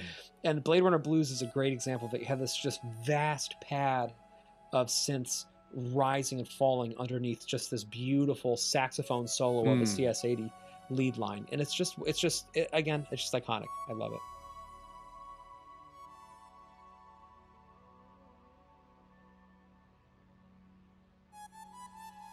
I would agree. This track is devastating to hear. It's beautiful. It's haunting. It's devastating. But there's also, they're using it in 3 different ways. You see Pris while this music is playing. You see Deckard on his balcony, and then you see Zora being killed. It's a long track. I think it's the longest track on the album or on the score. But it's life in the city. To me, I hear this, and this is life in the big city. And it's very film noir. It's very life in the city. I just hear, I hear his voiceover from the theatrical edition talking over the score. It's very classic Hollywood film noir, and I love it for that. But it's also Primordial Man in the sense of Primordial Man in the big city.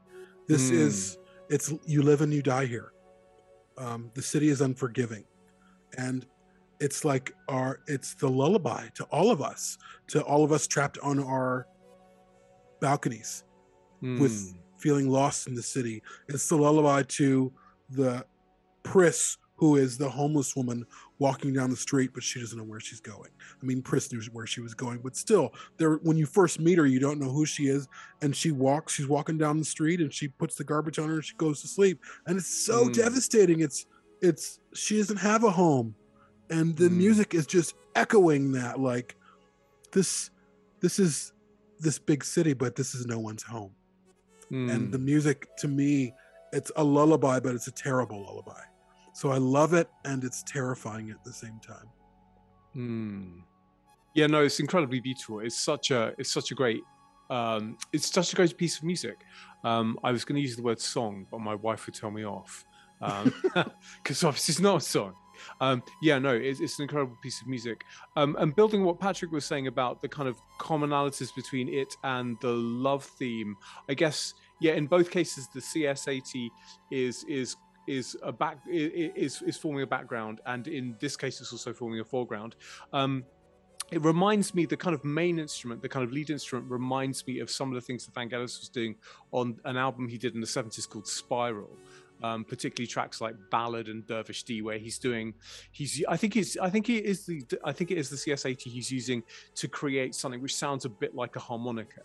And as you say, he's taking the blues and he's pushing it into this kind of neo-noir future.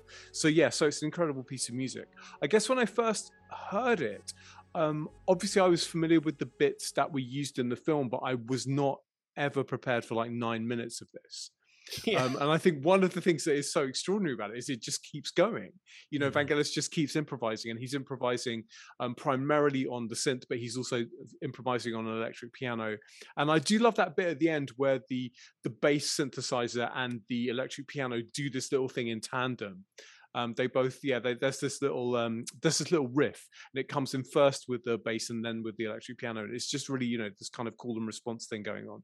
So so weirdly, in the sense that it is this kind of morbid lullaby, Vangelis is also having fun with it, I think, a little bit. He's enjoying the process of improvisation, which, is appropriate to a piece of music which is reflecting the blues.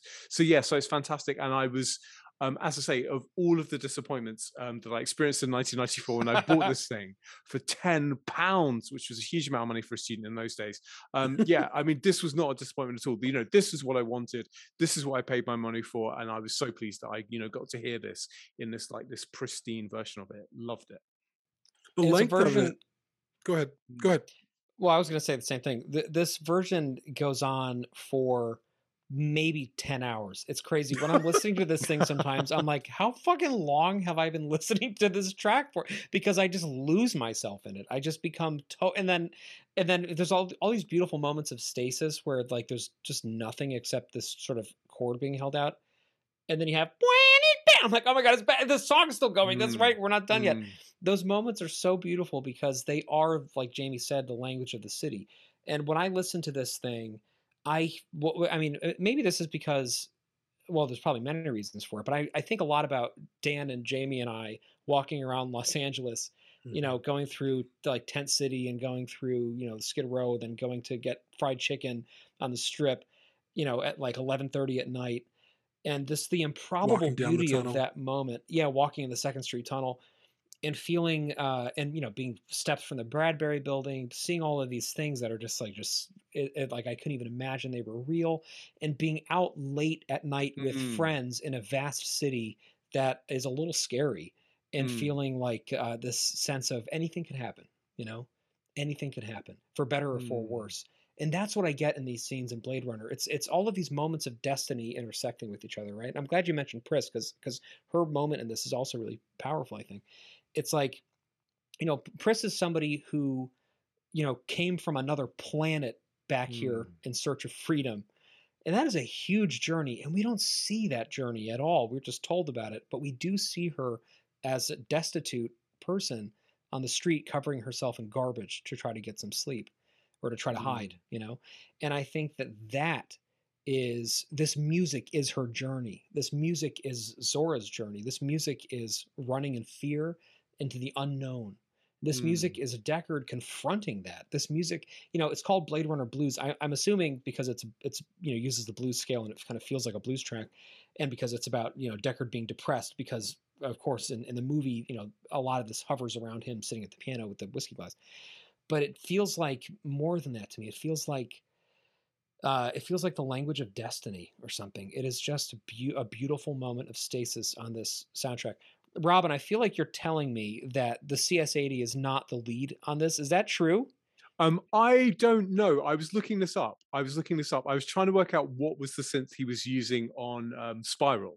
Yeah. But all the information I've got on Spiral is the first album where he uses the CS80. So okay. I'm going to say it probably is. And I know that you can get a Blade Runner Blues lead patch for the virtual CS80 from Artura. Okay. So I think because I sense that you were hedging the language on that a little bit. Yeah, no, I was. I wasn't convinced. That it really was the CS80, but I've talked myself into thinking that it probably is. If anybody knows better than us, please let us know. I have always assumed it was, and I think I've always used this track as a great example of how expressive the CS80 is, because it doesn't sound like it does anywhere else. But he's playing it the way he plays the CS80. He's using it, you know, with obviously different settings on it. I just think it's this soundtrack again. This is the one where, especially after One More Kiss, Dear, I am just like I've never had like peyote before or dropped acid. You know, maybe I will someday, who knows, but to me, like, this has always been the closest to that I've ever felt. Even, you know, like, I just feel like time doesn't exist anymore the way it doesn't exist in the music of Olivier Messiaen. You know, it feels like time has just gone somewhere else and I don't have to worry about it, you know, and that's a really hard place to get to as an adult, you know, and I love that the soundtrack and that track in particular brings me there. As we pull here towards the end, which I know we need to because this has been just a quickie. Yes, I'm going to say it is the CS80, and the reason being, I think the thing that you get in the Blade Runner Blues lead instrument is I think you get examples of Vangelis using aftertouch. So aftertouch is when you're holding down the notes on the keyboard and then you press on a note you've already held down and it alters the timbre of the timbre. I don't know how to say it. It alters. That's the one. It alters that bit of the sound. So I don't think on the other synths he's got in his laboratory in the Nemo studios at this point, I don't think any of the other ones have got aftertouch. I think you can hear aftertouch in this sound. So I'm going to say, yeah, I think it is the CS80. But I'm very willing to be told otherwise by somebody who really knows. It's beautiful, whatever it is. It's just an amazing sound. And again, it's somebody who is just freestyling with the synthesizer for 10 minutes. and just and making time evaporate in an incredible way. Moving on to Memories of Green, I don't have a lot to say about this one. I think that I'm always I honestly don't notice it's playing a lot of the time because I'm still completely transfixed by the previous one. So this is usually starting, then I'm like, oh, it's a new song. Hang on, I gotta like wake up for a second. Of course, he had actual pianos in Nemo Studios as well, including a Steinway, and that's largely what the texture consists of here. It's pianos that are detuned and processed, but it's acoustic pianos, dovetailing, of course, with synths throughout, which are rising and falling in these beautiful waves. And it's a track that I find, again, strangely nostalgic. I think partly because I think we've been kind of programmed Pavlovianly by the way that the previous two tracks went together, right? Because we had One More Kiss Here, which is just this sort of AM radio quality piano playing, and then we have this like crazy futuristic blues thing, and then likewise we come back to the pianos that are detuned, and it feels almost like, again, we're pulling back into some sort of a nostalgic environment. But it's a beautiful track. I just don't have like a strong relationship with it. I guess all I'd want to say about Memories of Green is, first of all, that it's one of these things where, again, when I first saw the film, I had no idea what bits of the sound landscape I was listening to were Vangelis making music and which bits were kind of like the background noises, as it were, the kind of noises of the city. And when I finally heard Memories of Green on See You Later, there was so much more in the track than I thought was the music. So it's one of these things which is blurring the boundaries. And the other thing I'd say about Memories of Green is I think with the album See You Later, you can see Vangelis kind of heading in the direction of Blade Runner before the movie kind of, before he gets the commission to write the movie.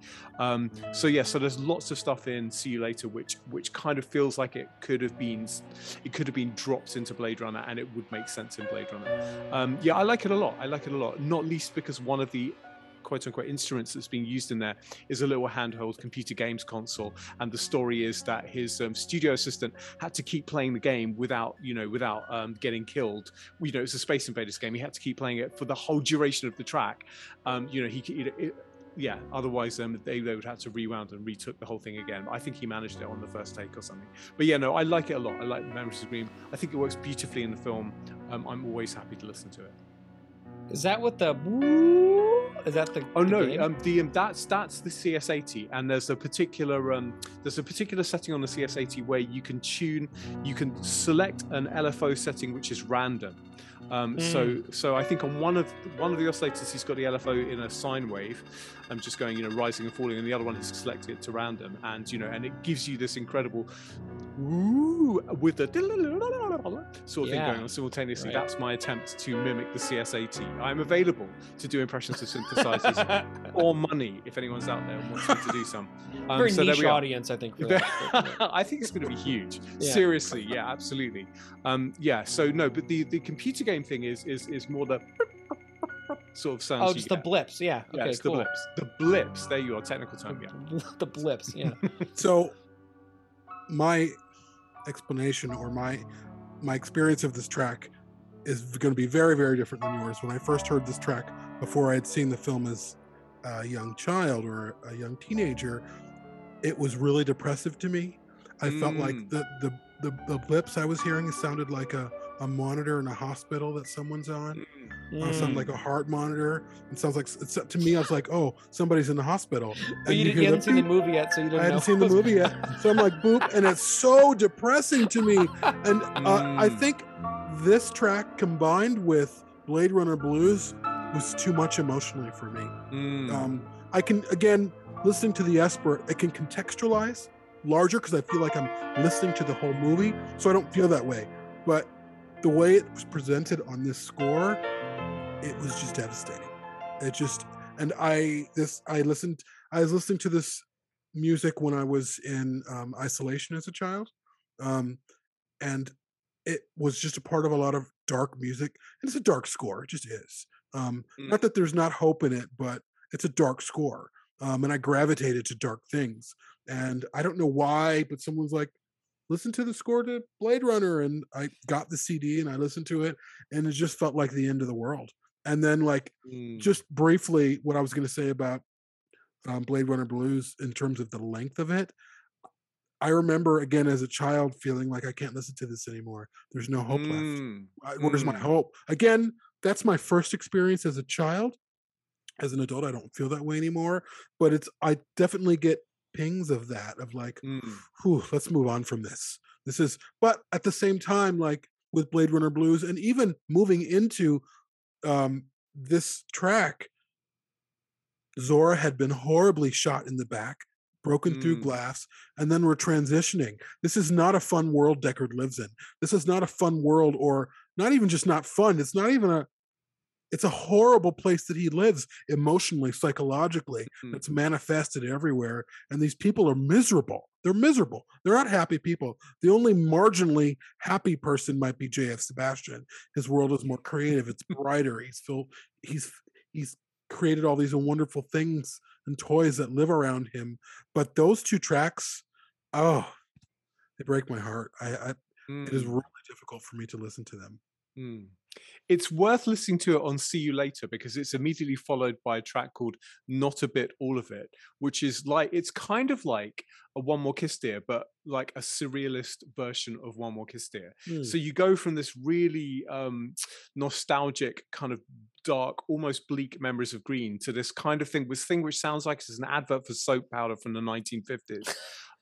It's just this crazy thing that Vangelis is kind of like taking in one direction, and then he's kind of like waking you up with from your depressive stupor with this slap in the face, which is this final track on side A of the vinyl. Yeah, so listen to it in its original context on See You Later, for a completely crazy experience.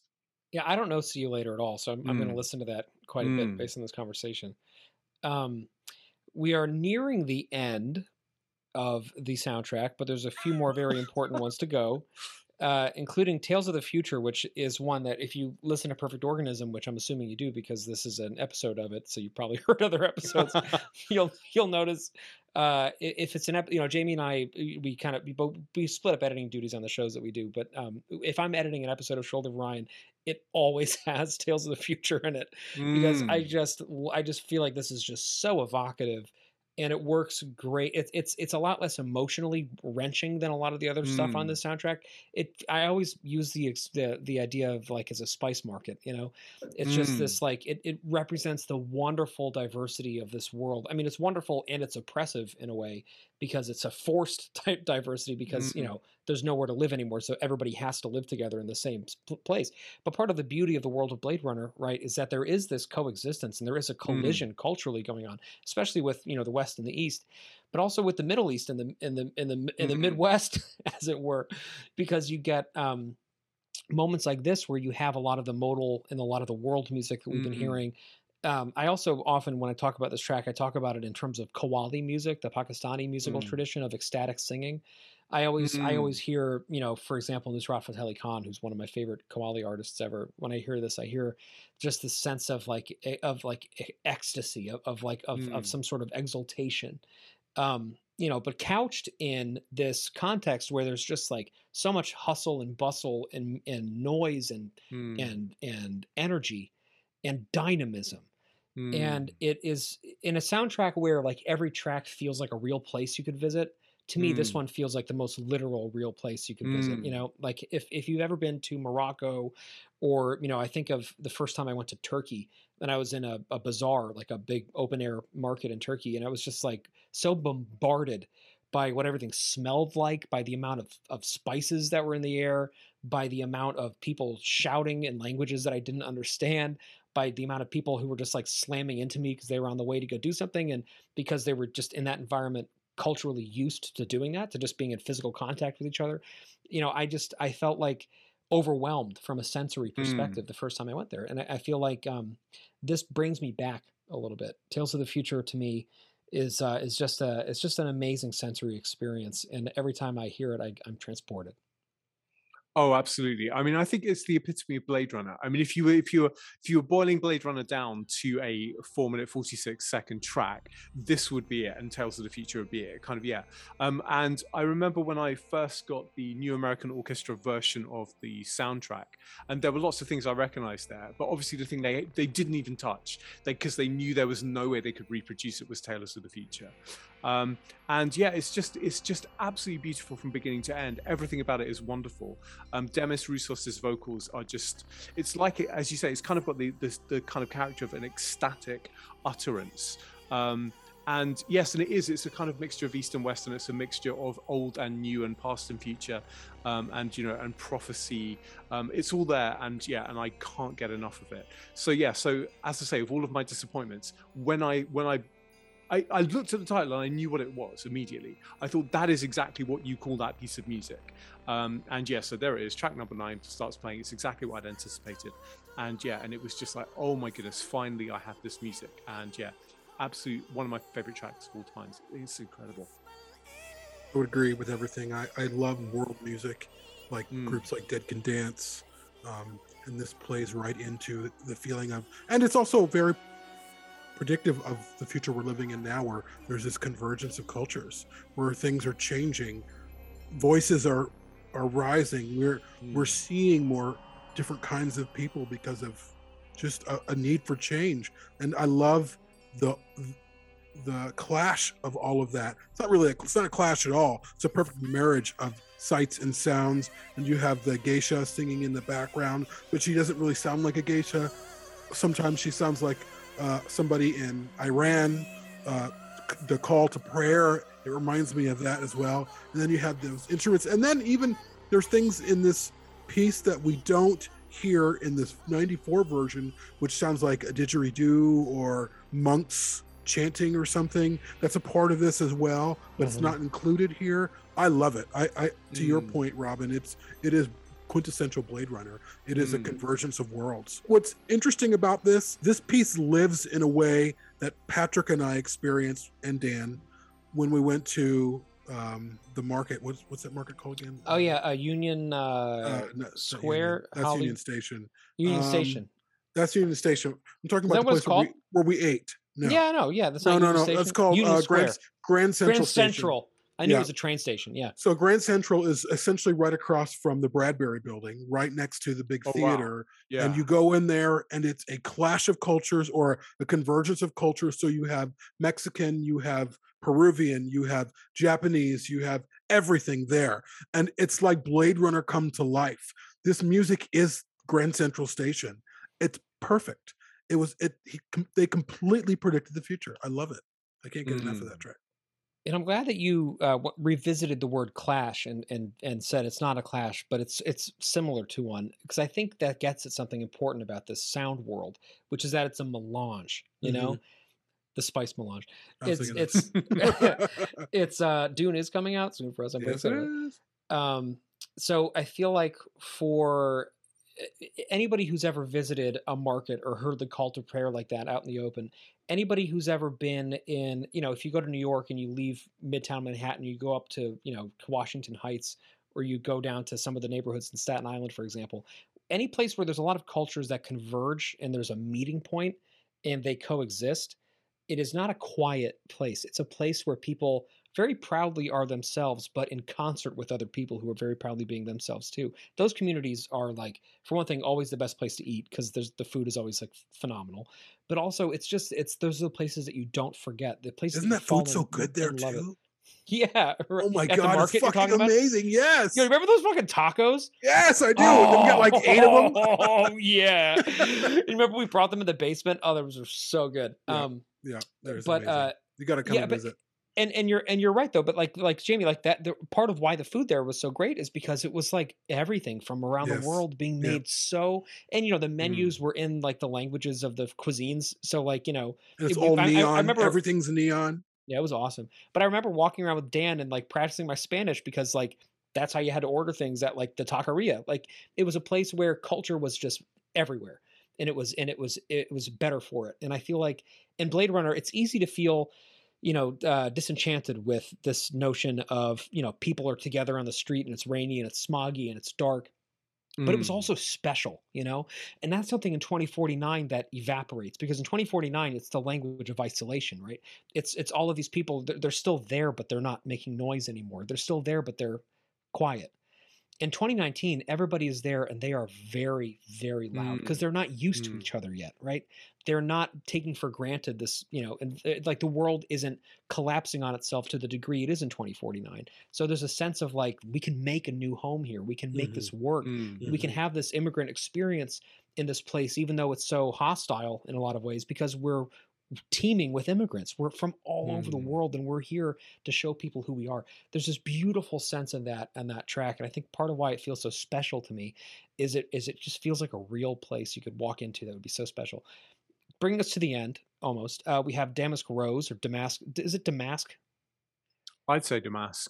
Damask, yeah. In my head, I always say Damask, but that doesn't make any sense. Damask Rose. Dumbass Rose. This is Dumbass Rose.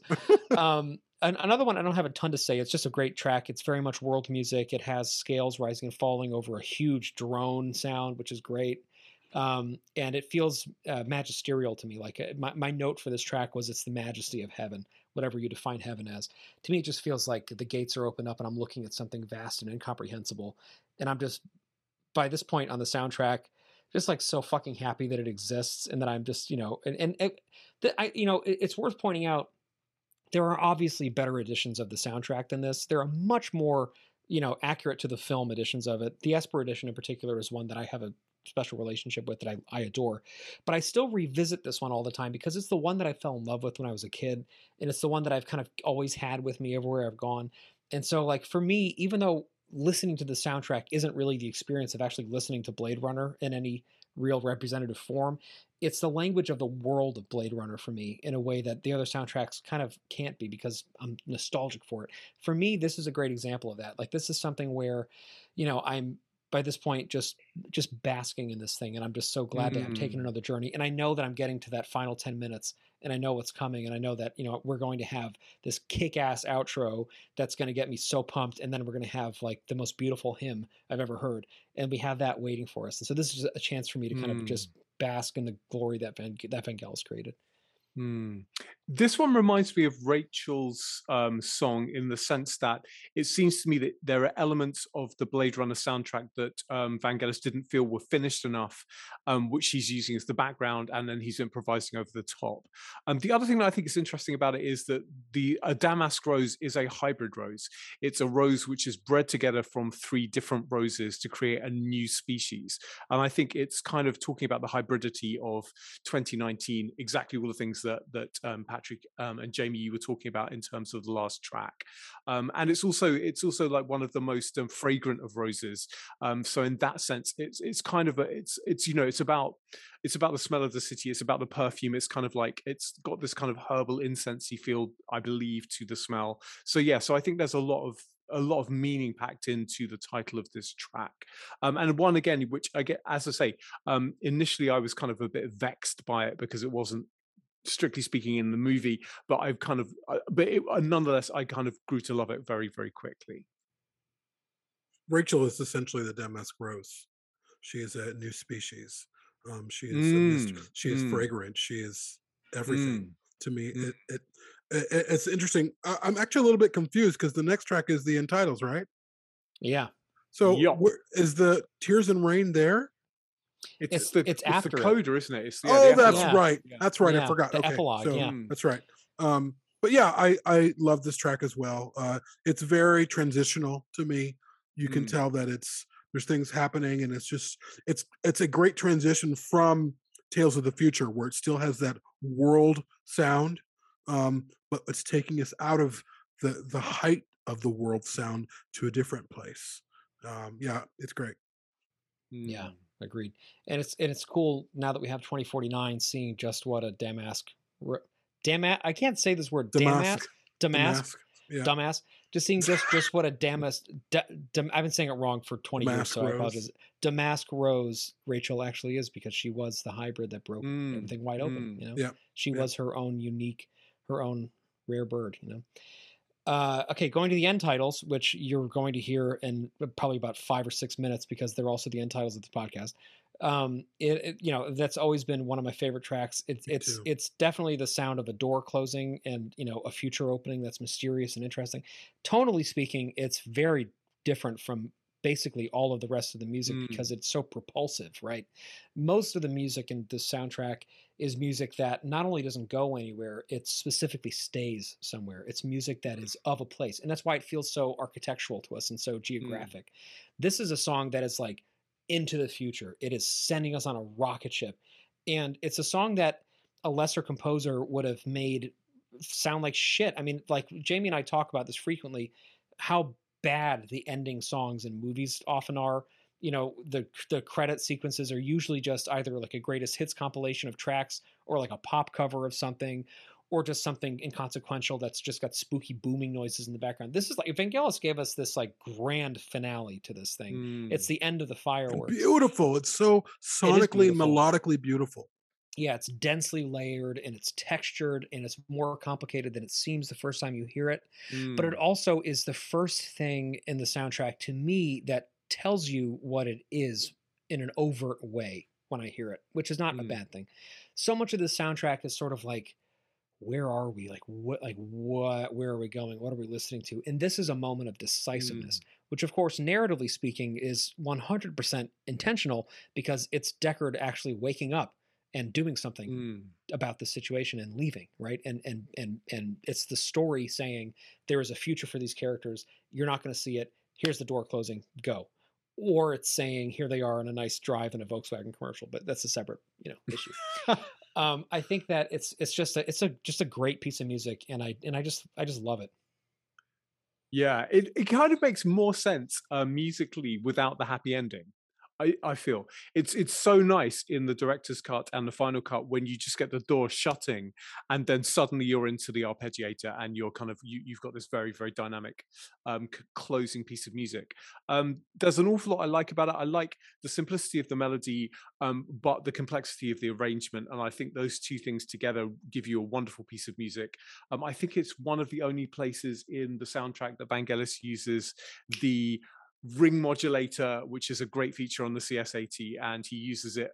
He does the same thing in the 1492 ending, in that you have this repeating melody, and then he kind of slaps in the ring modulator and kind of makes it go crazy for a bit. So I like that about it. So yeah, I love it to bits. And you know, and I think it's one of those things that it's one of those pieces of music which it's great on the CD, but it's even better in the cinema when it's the kind of finale to the experience of the movie.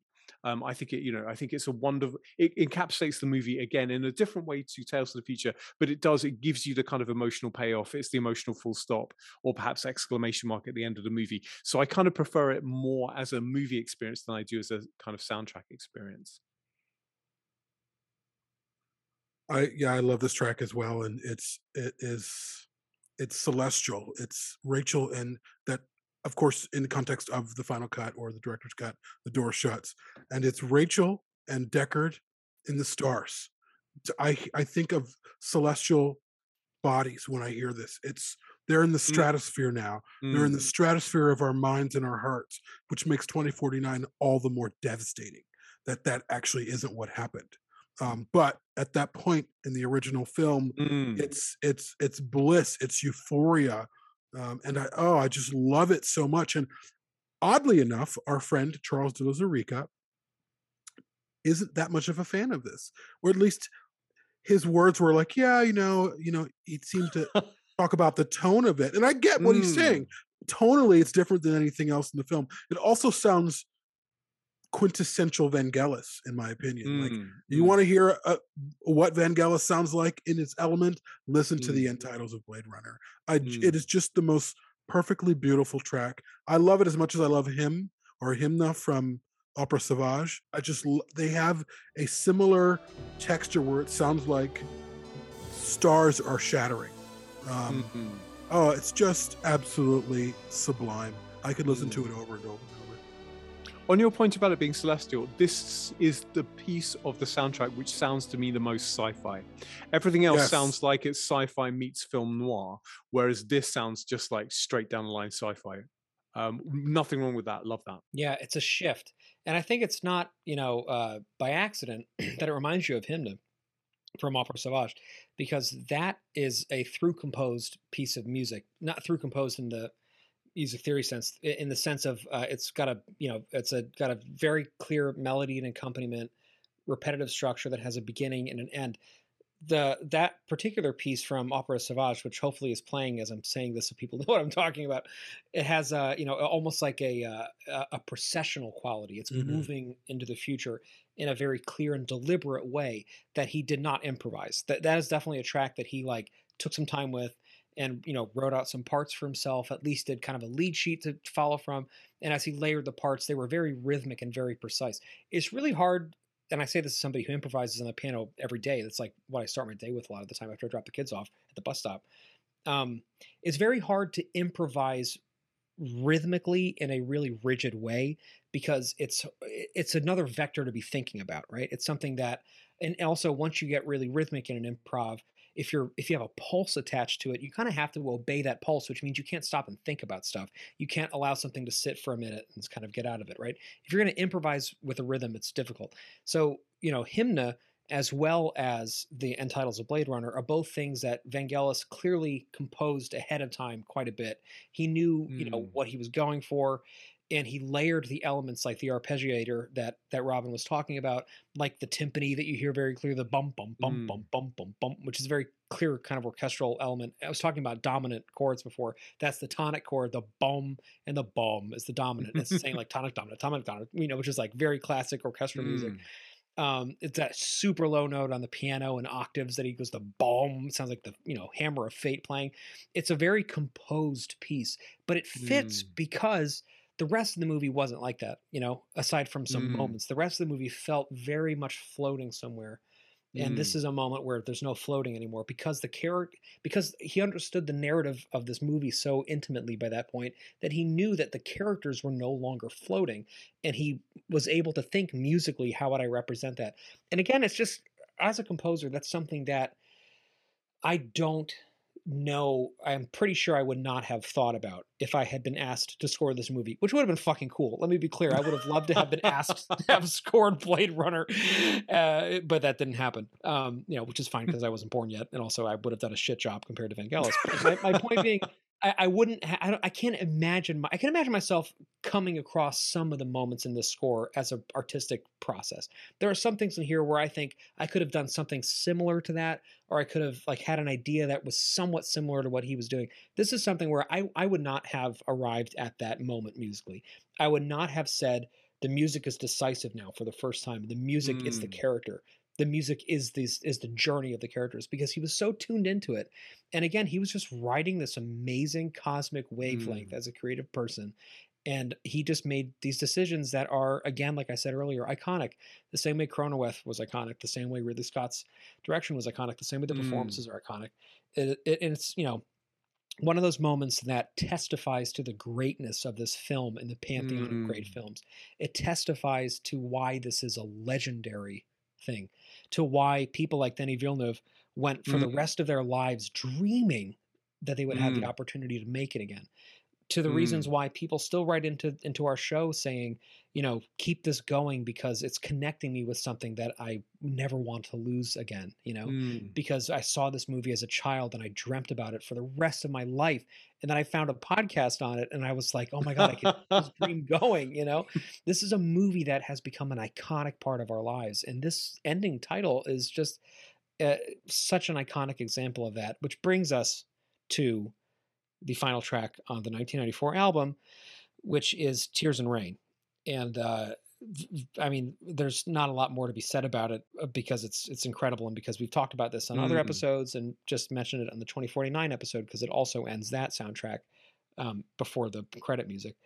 But I will say it's amazing how long it took me to realize that I recognized that melody from the beginning of the movie, because we don't hear it from the, you have the Hades landscape stuff and you have the intro music, and then you have that melody just evaporates into the film, and then it comes back at the end, and it sounds very different because it's, orchestrated very differently. It's being played very differently. It's in a different context.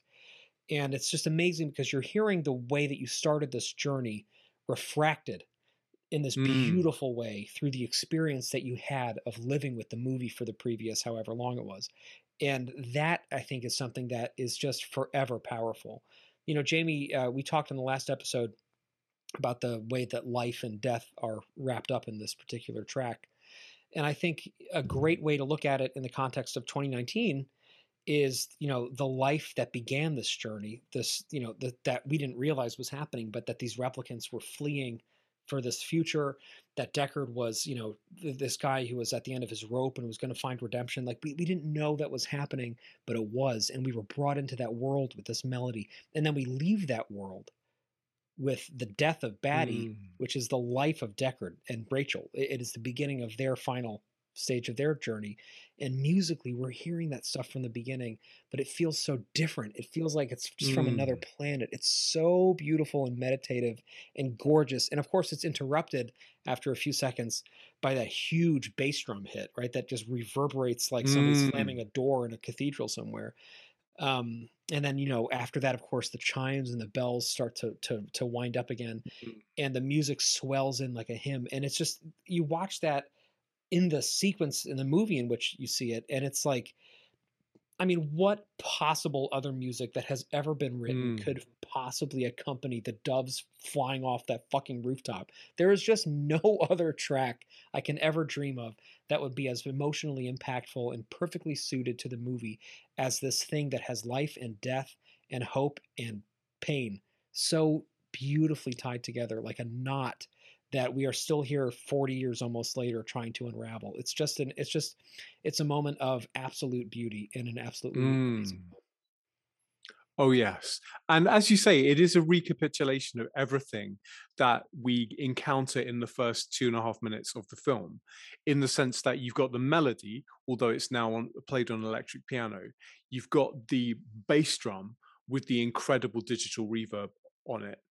Which is like nothing at that point. It's like nothing cinema audiences have ever heard before, because technically they just simply didn't have the capacity to put that amount of reverb on anything, you know, before 1981, 1982. And the third thing you've got, which is a recapitulation of one of the ideas in the beginning, is you've got the pitch bend going into nothing. And so it's these three things which you encounter at the very beginning of the film, which are there again at the end of the film. And of course, they mean something different at the end, because they're all about the death of this incredible character, Roy Batty. So yeah, so it's an incredible piece of music and I adore it. One slightly weird and prosaic thing to say about it is that, again, as I say, I spent 9 years trying to search out this music. So I listened to everything I could get my hands on by Vangelis, eventually even John and Vangelis. And I can't remember which of the albums it is by John and Vangelis, but so Tears in Rain, there's kind of like two halves to it. There's the beginning half, which is the electric piano, and there's the end half, which is the long sustaining notes, which kind of disappear off into nothing. The second half of it is actually used on a John and Vangelis album. There's there's this massive instrumental interlude between like the opening and the closing of the song, and it segues into Tears in Rain, and then it's back out into the song again. It's incredible. So yeah, so I don't know. I will look it up and I will find it out. It will mean listening to a lot of John and Vangelis, which is not my bag really, but nonetheless, it's worth it for this bit. I'll send it to you in the next couple of days. But yeah. So it's weird the way that Vangelis kind of recycled these ideas and found other places for them. But it's just, and in terms of the texture, it is just lovely. Whether we're talking about the electric piano or whether we're talking about the long sustaining, stuff coming out of the CS80, it's all just beautiful. And what a great way to, what a great climax to the film, as it were. Agreed. It is really beautiful and effervescent and hopeful. And it's the contrast of what we're seeing. Life is at an end in the rain, and it's also giving Deckard life in that same moment. It's very... Yeah, it's beautiful. There's not much that I can say that you guys haven't said. It's a piece that obviously moved to 2049, but I don't know if you've listened to our 2049 episode, Robin, but what we discovered in that is in 2049 they give the song an end that Vangelis didn't give. So this is the first iteration of it where, like you said, it sort of fades off into the ether. Much like the end titles, when placed correctly within the context of the film, the end titles never end. They just fade off into the ether because this story sort of goes on in our mind and in our hearts, much like Roy Batty does. But then in 2049, they're like, ladies and gentlemen, we're about to end this story. So it's just one of the most beautiful pieces of music I've ever heard in my life, and it's I mean, I can listen to it and cry to it. I mean, it's amazing. Really good music will bring those emotions out of me. That's hard to do. So yeah, it's amazing. And I think it's such a testament to what they did with 2049 that's the only cue that they reused from this entire movie. And where it is in the movie, because it's happening while snow is falling, it's happening at the end of a life cycle, it's happening at the beginning of a new life. The way that they are able to use all of the things that we are feeling as Blade Runner fans in that moment in 2049 and synergize them that way, and then give us this piece of the original film. It was, I mean, similar to when Rachel 2.0 came out, and similar to a handful of other moments the first time I saw it. It was a moment where I was unable to breathe. I couldn't move. I was like, oh my fucking God, it's Roy's music at the end of this movie, and I am dying. And again, I just feel like watching the snowfall. Again, it's like, it's saying, there's something beautiful about that, because it's like the rain is transmogrified, just like the melody is transmogrified. It's like the rain that we saw at the end of the first movie has become something more special and something more magical. And it's the first time we see snowfall in Blade Runner 2, which is important, right? But snowfall is just another type of rainfall, just like life is just another type of death. Like, we're in this cyclical thing, and we are sharing our stories and our journeys with each other, and they ebb and they flow. And this was this one moment in this universe where those stories alighted again before they spread apart. And he captured it musically, and the team in 2049 captured it musically. And it's a melody that lives forever. It's just a great piece of film history.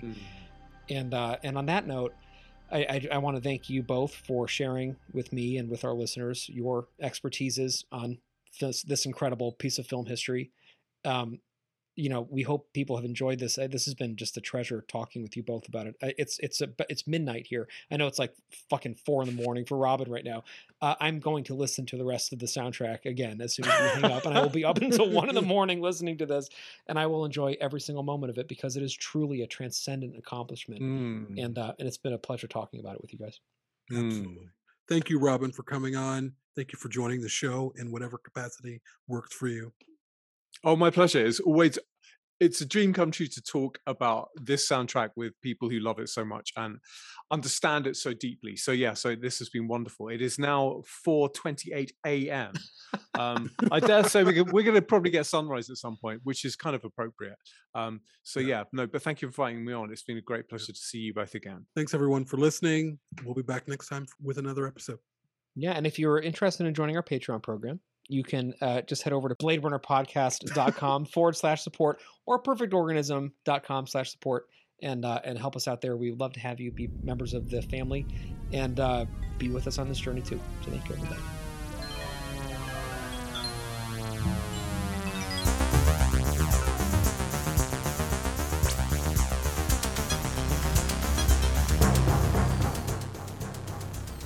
If you would like to find out more about Shoulder of Orion, the Blade Runner podcast, please go to www.bladerunnerpodcast.com. If you would like to support the show via Patreon, please go to www.bladerunnerpodcast.com/support. Thank you.